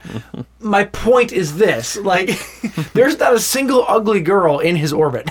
Well, that's the and it's weird. That's the thing is it's they're in Kansas, okay? There's ugly chicks in Kansas. Why are none of them in his orbit? That's all I'm saying. That's the thing is they're taking a really realistic look at, because I say this as a person who went through puberty, and I've known many people go through puberty. Kids are a fucking nightmare when they go through puberty. Oh, I'm sure. So it's funny because it's not even like, what would happen if Superman was bad? It's more so like, what really happened during those years when Clark Kent was going through puberty? He was being the same nightmare that another kid would be, except for he's got super powers, so he just destroys everybody. He had a super period. I'm like, is that how the Kryptonians work? Weird. No, but like, and also, also, Mercury was in retrograde, so that's true. That's true. That whole thing. You laughed about what I was saying, but like, it's kind of true. Like, he's going through this weird thing where, like, he's like his teacher, for example, though. Like, no, I absolutely get what you're saying. I understand that everybody else was family, but you know, it's a creepy way. But I do need to say yes, it a creepy you way. The other thing that I actually really loved, and I thought that was super creepy and subtle, and I don't think that you picked up on it, but when they found the quote unquote porn underneath his mattress, did you notice what they were doing there? Because they played on something that they didn't even really touch on in the movie, but if you know Superman, you get it. What? Well, the scene was they found like underwear ads under his mattress. Sure. Like, oh, this basically must be his porn. He's looking at women, you know, it's the like whole deal. Victoria's Secret ads. Yeah, and it goes from Victoria's Secret ads to chicks in their underwear to like a little bit more scandally, but then it goes into like intestine, like your insides. He has X-ray vision. That's what he is seeing, and that is what he's getting turned on by.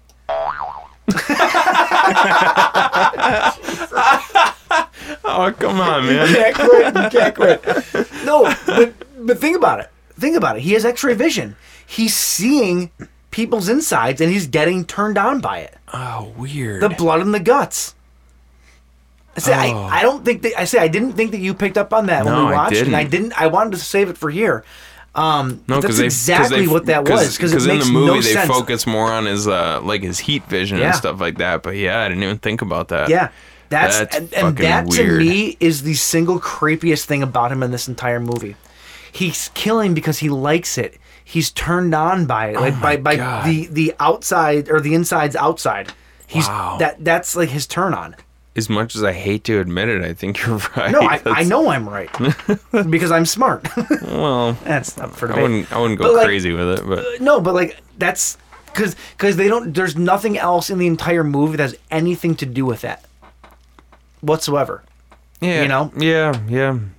And, I guess and like if you know Superman, he has X-ray vision. Yeah, that's true. I guess there was just I just thought it was this fascination with anatomy and but that makes more sense. Mm-hmm. He's a kid going through puberty, and kids going through puberty keep hidden pictures of things that turn him on, and he has X-ray vision, so he can. Yeah, God. And the way they go through the pictures, they're going layer by layer, probably the way that his X-ray vision would. It's probably like what your Pornhub rabbit hole looks like. Like it gradually gets more and more fucked up. Oh, if only mine was intestines. Wow, but that's an interesting point, man. I didn't even think about that. That to me was the single creepiest part of his entire arc, because that's like when I saw that and I put two and two together, I'm like, oh, he's fucked. Yeah, like, totally. This kid is so screwed up. It's weird. Anyway, wow. Anything else, Dad? No. On that note, that's Brightburn. My goodness. All right, next up, Chronicle from 2012, directed by a guy named Josh Trank. He would also go on to direct Fantastic Four, the really terrible, awful Fantastic Four, also starring Michael B. Jordan, that we talked about earlier with Jimmy Tony. Oh, Michael Jordan. Yeah, he's aged well. Michael Jordan. Mm-hmm. Let's see here. Three high school friends gain superpowers after making an incredible discovery underground. Soon they find that their lives are spinning out of control and their bonds tested as they embrace their darker sides. You're doing great. Only one embraced their darker side, in all fairness. Not all of them. Only one. Yeah, that's true. But, yeah. So you have Dane Heenan. It's almost like He-Man. Say that again? Dane DeHaan. Dane DeHaan. DeHaan. What's the difference? Come on. Well, his name is Dane DeHaan. Fine. He plays Andrew. You have Alex Russell, who plays Matt, and then Michael B. Jordan. I think this might have been one of Michael B. Jordan's first bigger roles. Has to be, right? Yeah. At least very much early in his career. Then you also have Michael Kelly, who played Andrew's dad, Richard Dick. Oh, okay. His name was Richard, and he was a dick. Oh, what a Imagine dick. that. And then you have Ashley Hinshaw, who plays Casey, who is Matt's. Sorry, jeez, this Woot Stout is coming back to me. Ashley Hinshaw, who plays Casey, Hinshaw, who plays Casey, Matt's love interest. You're so bad at letters and words, and my God, they're squiggly, and I don't know what to do with it. But, so this is a found footage movie. Yeah, it's a very inventive found footage movie. Yeah, to a detriment, in my opinion. This movie does it breaks the cardinal rule, which that is only one other movie that we have seen we've held to this standard. What? And that is a movie called The Pyramid. What? No. I'm not saying this movie's as bad as The Pyramid. I'm not saying that it's bad at all. I like this movie a lot. Okay. But it breaks the cardinal rule when it's a found footage movie, and then it just randomly stops being a found footage movie. Oh. And it does at the end. You can't say that it doesn't. I actually had to rewind parts to double check what I was seeing. And we'll get there. I have a lot to say about it, so we'll get there. Well, first of all, I've erased The Pyramid from my memory, so I don't know what you're referencing. The referencing is that it's a found footage movie that suddenly at the very end has third-person shots, which make no sense. Third-person shots, like outside, like from a camera watching them, as opposed to it being found footage. Okay. As if there's a camera mounted up in the ceiling of the pyramid. Okay. stuff that doesn't make sense in a found footage movie. So how does that apply to this movie? Because they did exactly what I just said. Tell me how it. Well, we'll get there. All right. We'll get there. Let's explain to people what we're actually talking about before we confuse them. No, it's not. Okay. All so right. This movie was written by scumbag Max Landis. Oh. I forgot about that. There's really no band-aiding that. Guy is a scumbag, and he wrote this movie. That's a thing that happened. I hate to say that I really, really enjoyed this movie, because I did. Well, sometimes shitty people do decent things. True. I mean, well, you know what I mean. Yeah. No, I totally get what you're saying. Yeah. But yeah, that's a thing. It's basically about this kid who feels he's bullied. He's a nerd. He's an outsider. He's very introverted and doesn't have much of a social life. And his home life sucks. And his home life absolutely sucks. And he finds solace behind the lens of a camera. Mm-hmm. And so he starts filming everything as sort of a border between himself and the outside world. I found this aspect of it pretty interesting because there's some lines. This is 2012, so this was really before like YouTube vloggers were popular. Probably at the same time that they were starting to come up. Yeah, it's like I feel like that's just within the past maybe 4 or 5 years that it's become really, really popular. I know that there were some people who were like ahead of the curve that were doing it, but it's really just become popular within the last few years. But he wasn't posting it anywhere or doing anything like that, though. No, he was but there just was filming it for his own. But there were some lines. There were some lines with like Michael B. Jordan. Steven, was that his name? Yeah, Steve. There were a few lines that he had where he was asking Andrew about why he films so much, and he's just like, he's like, why do you always have the camera out? Why do you feel like you need to record everything? And Andrew doesn't have a very good answer for him. He just does. And he says, you feel like you need to hide behind the lens, or like you feel like, shit. There was one line that really stuck with me, because it made me think like, that's what these vloggers are. They almost feel. I could be wrong. Disconnected from the rest of the world. Right. It's almost like you're disconnected from reality, because everything that you do is it's attention based. First off, everything you do, you're focusing more on what you're getting through this lens rather than what you're actually experiencing in the world. I don't know. I can't articulate this very well. I wish I was a more articulate person, but I know what I'm thinking. I can't really say it, but like when my kids watch these vloggers sometimes, and I'm just like, what the fuck? Like, why are you living your life like this? Yeah, this is terrible. Yeah, it's the whole YouTube thing's a weird thing. It's not sustainable, and so I feel like a lot of these people, if they don't branch out and find. We're getting off topic here, but if they don't find something else to do, mm-hmm. YouTube's not going to be around forever, and their whole celebrity status is going to be meaningless. In fact, probably about 10 years. In fact, YouTube might be going down relatively soon, but that's a different conversation altogether. Yeah, but anyway, though, like I said, he's not even filming it for that, though. He's just filming it to have it. Right. You know, he lives behind his camera, and he ends up getting talked into going to this party. And once again gets bullied, gets like punched, or not, he gets the asshole kids at the party in high school, and he got the shit kind of kicked out of him a little bit. And he's just filming, and like he happens to be filming. He's a young kid, so he's filming a girl who's dancing, and then this douchebag runs up and says, "Hey, you fucking filming my girl!" and punches him in the face and spits on his camera, and so he's outside. Having a cry. He's the kind of guy that drives a jacked up Ford, you know. Yeah. That kind of dude. Yeah, for sure. I know some people who drive jacked up Fords that are pretty decent people, but you know. So anyway, though, he's there with his cousin, though. His cousin, I wouldn't say that his cousin, like, super likes him, but his cousin is very sympathetic towards him. Yeah. And wants him to get out, you know, wants him to do whatever. He finds him sort of annoying, but still... He's family, you know. He's doing his. It feels an obligation to try and get him just more involved with the world around him. Yeah. And he ends up being friends though with the dude that's running for like student body president, basically, played by Michael B. Jordan. And after Andrew kind of gets the shit kicked out of him, they come to him because he has a camera and like, you need to come film this thing that we just found out back. And they go there, and it turns out they found this hole in the ground, and there's weird sounds coming from it. And as you do, you jump into the weird hole in the ground. Absolutely. As you do. I mean, it might be Midian down there. You're not going to pass up that opportunity. You could fall to China. You don't know. Could be the marrow. Right? Dude. Could be the marrow. Dude, could be the marrow. Yeah. Shit. You're going in that hole. I'd go in the hole. Yeah. But they all go down there and they end up finding this. They don't actually explain what it is. It's this weird glowing crystal alien thing. That's it.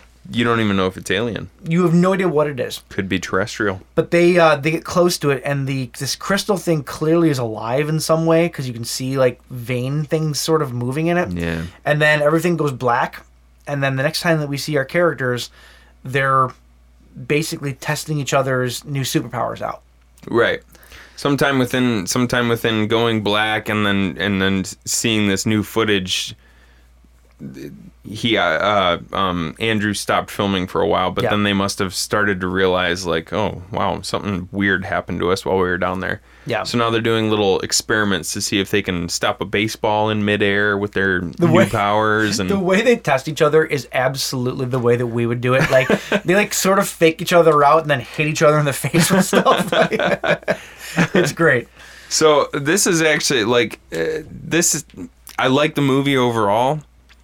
And I like the stuff that happens at the end. I think it's all really cool and exciting. But my favorite part of this movie is them exploring their powers. I agree. That's hands down. That's just the most fun. Because it kind of like, it's like I said, the power of flight is...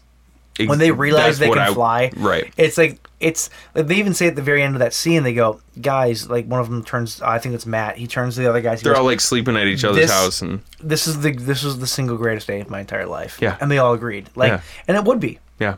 Learning that you can fucking fly. Yeah. Almost get killed by a plane. I love that plane scared the shit out of me, by the way, too. Did it? I did not see that coming. Was this the first time you saw this movie? Oh, yeah. Yeah. I oh, really? Yeah. Oh, damn. Oh, wait. You mean a movie I own that I haven't seen? Yeah. No. I think I saw this one in theaters, actually. Oh, yeah. I never saw it. So especially those flying scenes and stuff in theaters. Very cool. Very, very cool. I love that scene. How happy Steve is at the end of the scene. Mm-hmm. Michael B. Jordan's character. Because they almost get killed by this plane. He gets knocked out. He gets knocked unconscious, and Andrew saves him and saves the camera, and they land on the ground. He's kind of coming to, and instead of being freaked out by the idea that he almost just got sucked into the engine of a 747, he's just so excited that he's still alive, and he's jumping on both of them and tackling them, and just joy that they just flew. He almost just died, like, but it doesn't matter because we just did this incredible thing. Yeah, just the most exciting thing has happened to us. We learned how to fly. It's just it's such a I almost wish the movie would stop where they were having happy times. You know what I mean? Well, like you said, your favorite part of the movie is them exploring, and that's kind of the entire movie. Right. Is them learning and exploring their powers, and as they put in the movie, it's sort of like a muscle, and the more they do it, the better they get, and the stronger they get. Yeah, I like the way they explain that. It's like you said, it's basically like lifting weights. They have to gradually like work their powers up, and if they stretch it too far, it's like elastic, it might snap. Yeah. So I thought that was pretty cool. No, I thought it was a very cool way to say it. So Andrew, though, this entire time, we mentioned that his home life is terrible. His mother's dying of like lung cancer or something. Yeah, they never specified, but she's obviously in a ton of pain and she can't breathe. His dad is an ex-firefighter / gigantic piece of shit that is just a worthless drunk that basically beats on him, and it's just he got injured situation. on the job, so now he just lives on disability, and but he's also very abusive. And Michael Kelly, by the way, the guy that plays his dad, it was from the Dawn of the Dead remake. Yeah, he's the douchebag. Yeah, he's really good at that role. Well, but he's cool by the end of the movie. He's cool by the end. In Dawn of the Dead, ish. He got kind of cool. He redeems some stuff. Still kind of a douche, though. Yeah, whatever. I liked his character, though. So did I. Not in this movie, in Dawn of the Dead. But yeah, so Andrew, though, basically, and we used the clip at the beginning of the episode, was he starts realizing that he is essentially better than everybody else. He's the Apex predator. Apex predator. Very similar to Brightburn. Sort of, yeah. But instead of being told by some wacky spaceship, he just kind of starts to realize it on his own. And it's as opposed to a normal spaceship. Well, and so these two movies are some wacky spaceship. These two movies are the opposite in that way, though, where one is nature and one is nurture. Yep. Because Brightburn is nature. Like, this thing is just telling Brandon, you are a god. You're the apex predator. Now go out and take the world. Whereas Brandon, his life is, like, even after he gains these powers, his life has just been so shitty that he gradually comes to the conclusion that he's the apex predator. Yeah. So it's kind of more, that's even more tragic in a way, you know what I mean? Like, you've been given this gift. There seemingly was no adverse effects to what was going on with them. Like, they suddenly had these really awesome superpowers. They had these nosebleeds, so you could tell that it was taking a toll on their bodies, but they never really played into how much that was actually affecting them. They had the nosebleeds at first when they were exercising the powers. They had them at the end, too. The only time that they ever had them at the end is when somebody else in the group, like, the three of them were connected at this point in time. Yeah. They were connected through some weird, connection through having these powers. And the only time they would get the nosebleeds toward the end of the movie is when one of the other people in the group was going through something distressful. Yeah. It's kind of like a twin. People say like twins, you can feel them. Sympathetic nerve reactions. Sure. Yeah. So, like I said, like, they could have lived out the rest of their lives just having a ton of fun, flying around, going wherever they wanted in the world. Well, Andrew's terrible upbringing, though, it caused him. It's actually, this movie very much reminded me a lot of X-Men. If you're familiar with the X-Men mythos and the way that Magneto kind of started his journey, Magneto and Professor X came up together, and then Magneto was basically like, no, we are better than everybody else. We should be ruling this world. Right. And that's it. And I kind of looked at Andrew as sort of the Magneto type character of this movie, because. And then you also have, Steve dies. Spoilers. Which was that was so sad. It really was such a bummer part of the movie. Yeah, I did not expect that at all. But Matt, though, is basically the Professor X of the movie, though, where he's like, I want to use my powers for good. I want to help people. He's not bald and he can use his legs, but he's very much Professor X. But he said that, like, earlier in the movie, he had always had kind of a negative outlook on life, but recently had gotten into the idea of altruism. Yeah. Which is doing good for others, right? And Andrew, though, was the complete opposite and just wanted to rule because of the people that had oppressed him his entire life. Right. So, like I said, I got kind of a very much like a mutant X-Men vibe from this movie, and it's, I mean, you have to imagine that was taken a little bit. Oh, yeah, definitely. Being that it's a superhero movie, but... and I liked that a lot. I thought I really, really dig that. And I felt very sympathetic for Andrew's character. Yeah. Everything that he had gone through. He plays this, his arc is, it's weird. He's the kid that got bullied, and then he did this talent show at school where he used his powers to basically just wow the entire school, and he got a little bit of popularity from it. And which is the most unrealistic part of the movie. If juggling makes you cool, then I'm the coolest guy alive. No, he juggled and then and then held the balls in the air and everything else. Then I'm the coolest guy alive, because I can do that too. You're not.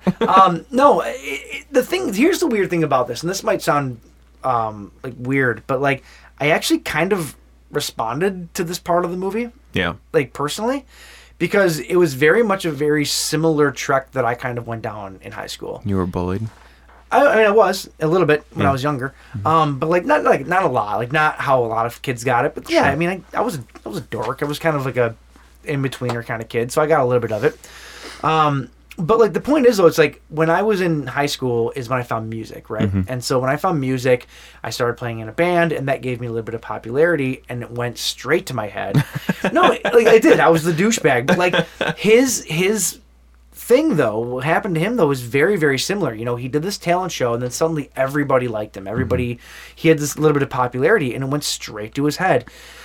You know, he was like this invisible nerd. The bullying happened. He found this alien thing, figured out how to get better at his powers, which boosted his ego even more. Like I said, very much like me, where it's like I started off with music. I sucked, and people noticed me, but then we got better. It's relative, but better. But then like people start to notice you and this and that, and then like it goes to your head, and you suddenly think that you're kind of the coolest kid in school. And you turn into a douchebag. I did. Like, no, I really did. I make no quarrels about it. Like, You're still a douchebag. Right? Yeah. But then it all comes crashing down too, though, you know, which it did for him. Right. And when you live in that way, like I never got so high to where he was, obviously, but like that high, that Literally. coming down from that high is horrible on your psyche. Yeah. You know? And this is really what pushed him over the edge, is when people started making fun of him again, and that, you know, that high kind of just fell. Well, and the most tragic part about it is he reached this high, like his status improved, and then kind of got knocked back down because of some bad things happening, but he let the negative overtake the positive. Yeah. Because suddenly his cousin, who was always sort of indifferent about him, like he was just like, I kind of tolerate this kid. He's weird, but he's my cousin, so I still love him. Yeah. To now all of a sudden him and Matt are best friends. And not only him and Matt, but him and Steve, who is like the most popular kid in school. Now Steve is not just his best friend because they suddenly both have these powers, but we watched the director's cut. There's a legitimate relationship. There's there. a lot of, like, Yep. yeah, they fly into the city and they go sit on top of a skyscraper and they're just sitting there talking about their family lives. And you can tell that Steve genuinely really loves him. Like, he's becoming best friends with him. Steve was very much the kind of character where it's like, you think this guy's got it all together, but his family life kind of sucks too. Yeah. His mom's cheating on his dad. Like, his life kind of sucks. Like, Right. yet it kind of goes to show that you don't know what anybody's going through, and Right. that was kind of the point of that character, and I love that. Right. Like I said, And they form that connection. You would think like Andrew just stopped focusing on the negative stuff in your life and realized that there's so much good happening now, Yeah. but he couldn't. He let the negative overtake him, and it led to everyone's demise. Yeah, pretty much.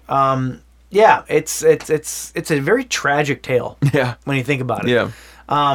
I really, really enjoyed this movie a lot. I loved the narrative. I loved the story. I loved the characters and all that. My problem, if there was a problem with it, came in the shooting of it. So this is a found footage movie. It is, you know, when I think of found footage, it's exactly that. You know, it's like, it's single footage. It might have been edited down to trim the fat necessarily, you know, but it's one person's perspective. Yeah. To me, that's what makes a good found footage movie. But this movie didn't follow that. They kind of did. What was that movie we watched? The Bay? Is that what it was? I think it was The Bay, where the whole movie's made up of like security camera and footage and cell phone footage and everything else, and it's all cut together, kind of like you're seeing it through the world's eyes. Yeah. This movie starts off being one perspective, Yeah. and then it's almost like because they didn't know how to write and shoot the movie based on one perspective, they started adding in different perspectives, which don't really make a whole lot of sense if there's not a narrative cue to kind of tie everything together, which there wasn't. Which parts don't make sense? Like, I felt like, so Casey is this girl, this other girl at school that randomly just tapes literally everything in her life. She's a blogger. She's a blogger. Or a vlogger. But I felt like her character was literally just included for another camera angle because they needed it. They really didn't use hers very often, though. At the end, they did. They used her quite a bit. You also have the footage from the fighter jets. You have footage from security cameras. You have footage from the news. They start at the very end. It starts combining all of these things together, and there's no. And it's a small quarrel, I understand, but there's no narrative to kind of understand why you're seeing it from all these different perspectives. And then one of the things that they did that I thought was very smart was they established that because he has these telekinetic powers, he can just kind of randomly hold the camera in the air and shoot from third person. Like, that's actually really cool because now it's still found footage because it works. The narrative fits why you're seeing it from that angle. Yeah.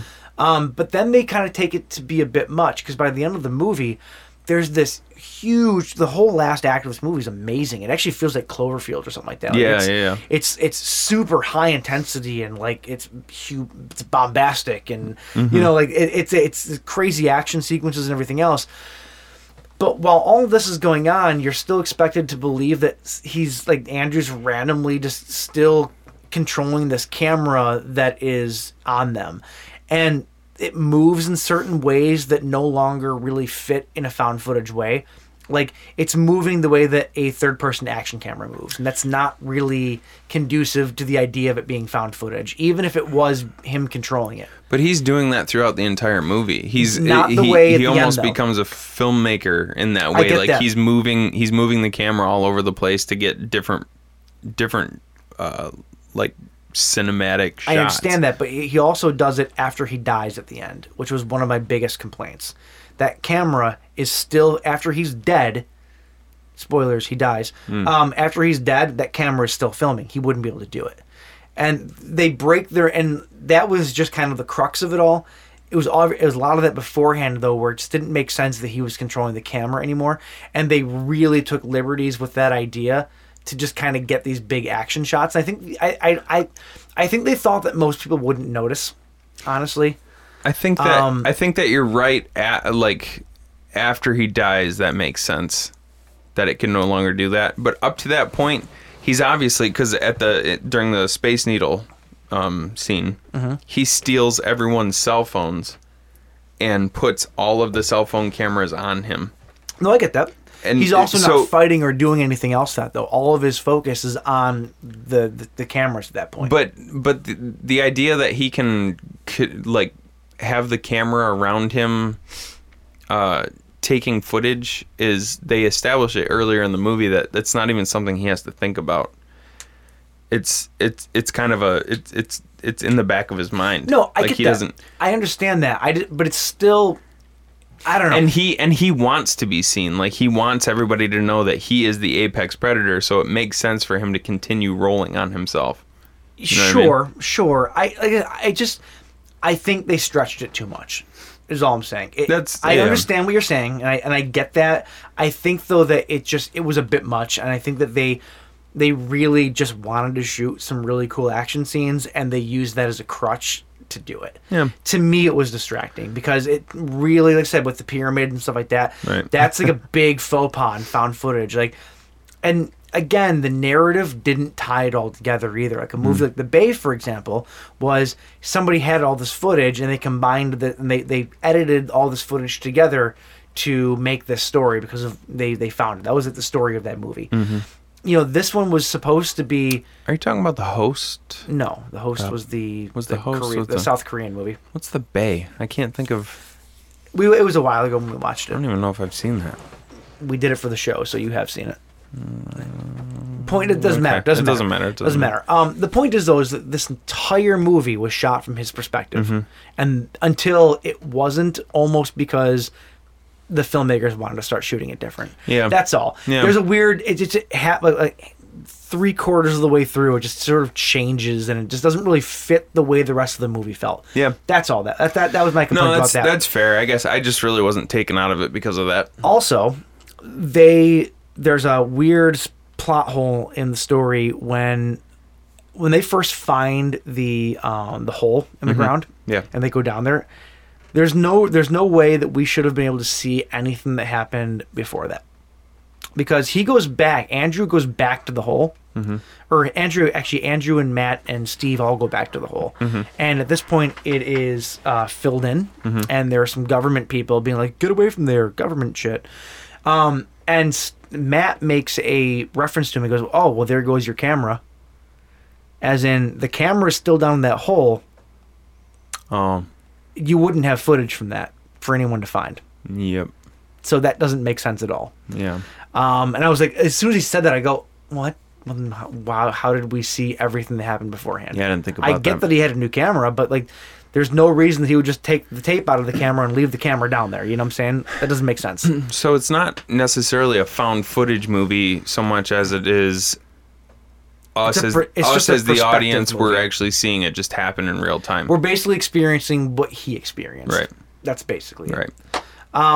So yeah, so like I said, it's just stuff like that. Like I love found footage movies, and so kind of when they break these cardinal rules, it kind of takes me out of it a little bit. It's unless you don't look at it as a found footage movie. Well, but it is.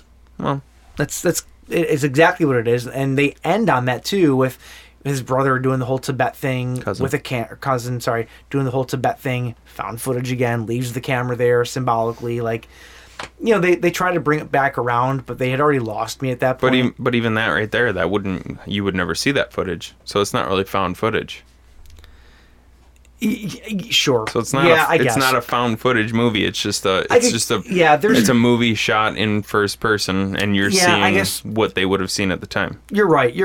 Yeah. You're right. So it's half narrative, half. I don't know. There's other stuff I could point you to. Like when he and his dad are getting into an argument in the basement, why would the camera be there? His dad's not going to let him film. His dad's an asshole. He would crush that camera if he saw it being filmed. He's also not going to hover it right over his dad's head where he could see it. Well, he had hidden it. He did that several times throughout the movie. Okay, it's all very. You're just splitting hairs at this point. I am, but yeah, that's Chronicle. We need to we need to end it. Sorry. Yeah, go watch it. Do not rent it on iTunes because for some reason it will not work because I had to get a refund from iTunes. Do it on Prime. Yep. Other than that, anything? No? We're good. I liked them. I thought they were good movies. They were both really good. I enjoyed them. Yep. All right, that's it for Chronicle and Brightburn. Yes, sir. If you want to find us on social media, you can find us on Instagram, Facebook, and SoundCloud at The Buzzed Kill Podcast. You can also find us on Twitter at The Buzzed Kill PC, and don't forget to check out our Audible link at audibletrial.com/The Buzzed Kill Podcast.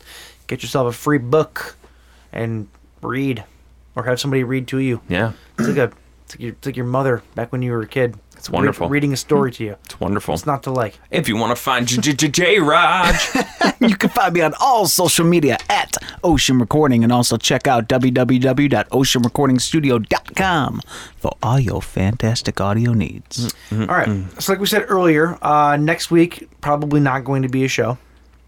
Right. I think we've established that. Unless things change, but probably not. Unless things change. Yeah, like I said, this is going to be, we're entering our rebuilding phase here. Our transition period. So next couple of weeks, a few weeks, might be a little bit weird. We'll keep you guys in the loop, but we will be back. This is not dying just because our heartbeat is leaving us. You better come back in on that first episode. Oh, I'm back. The fog is lifted. The earth is shifted. We need to get him in studio. There you go. He's local, right? Who, Bob? Yeah. I can call him. There you go. We got this. Yeah. I got a few Cubanos ready for him if he wants. Do you think anybody calls him Bob Rock? Bob Rock? Yeah, totally. I would totally call him Bob Rock. It's Bob Rock. All right. Hey. Yeah. Boys. Gentlemen. Until next time. Until next time. Cheers. Cheers, boys. Try to have a good night.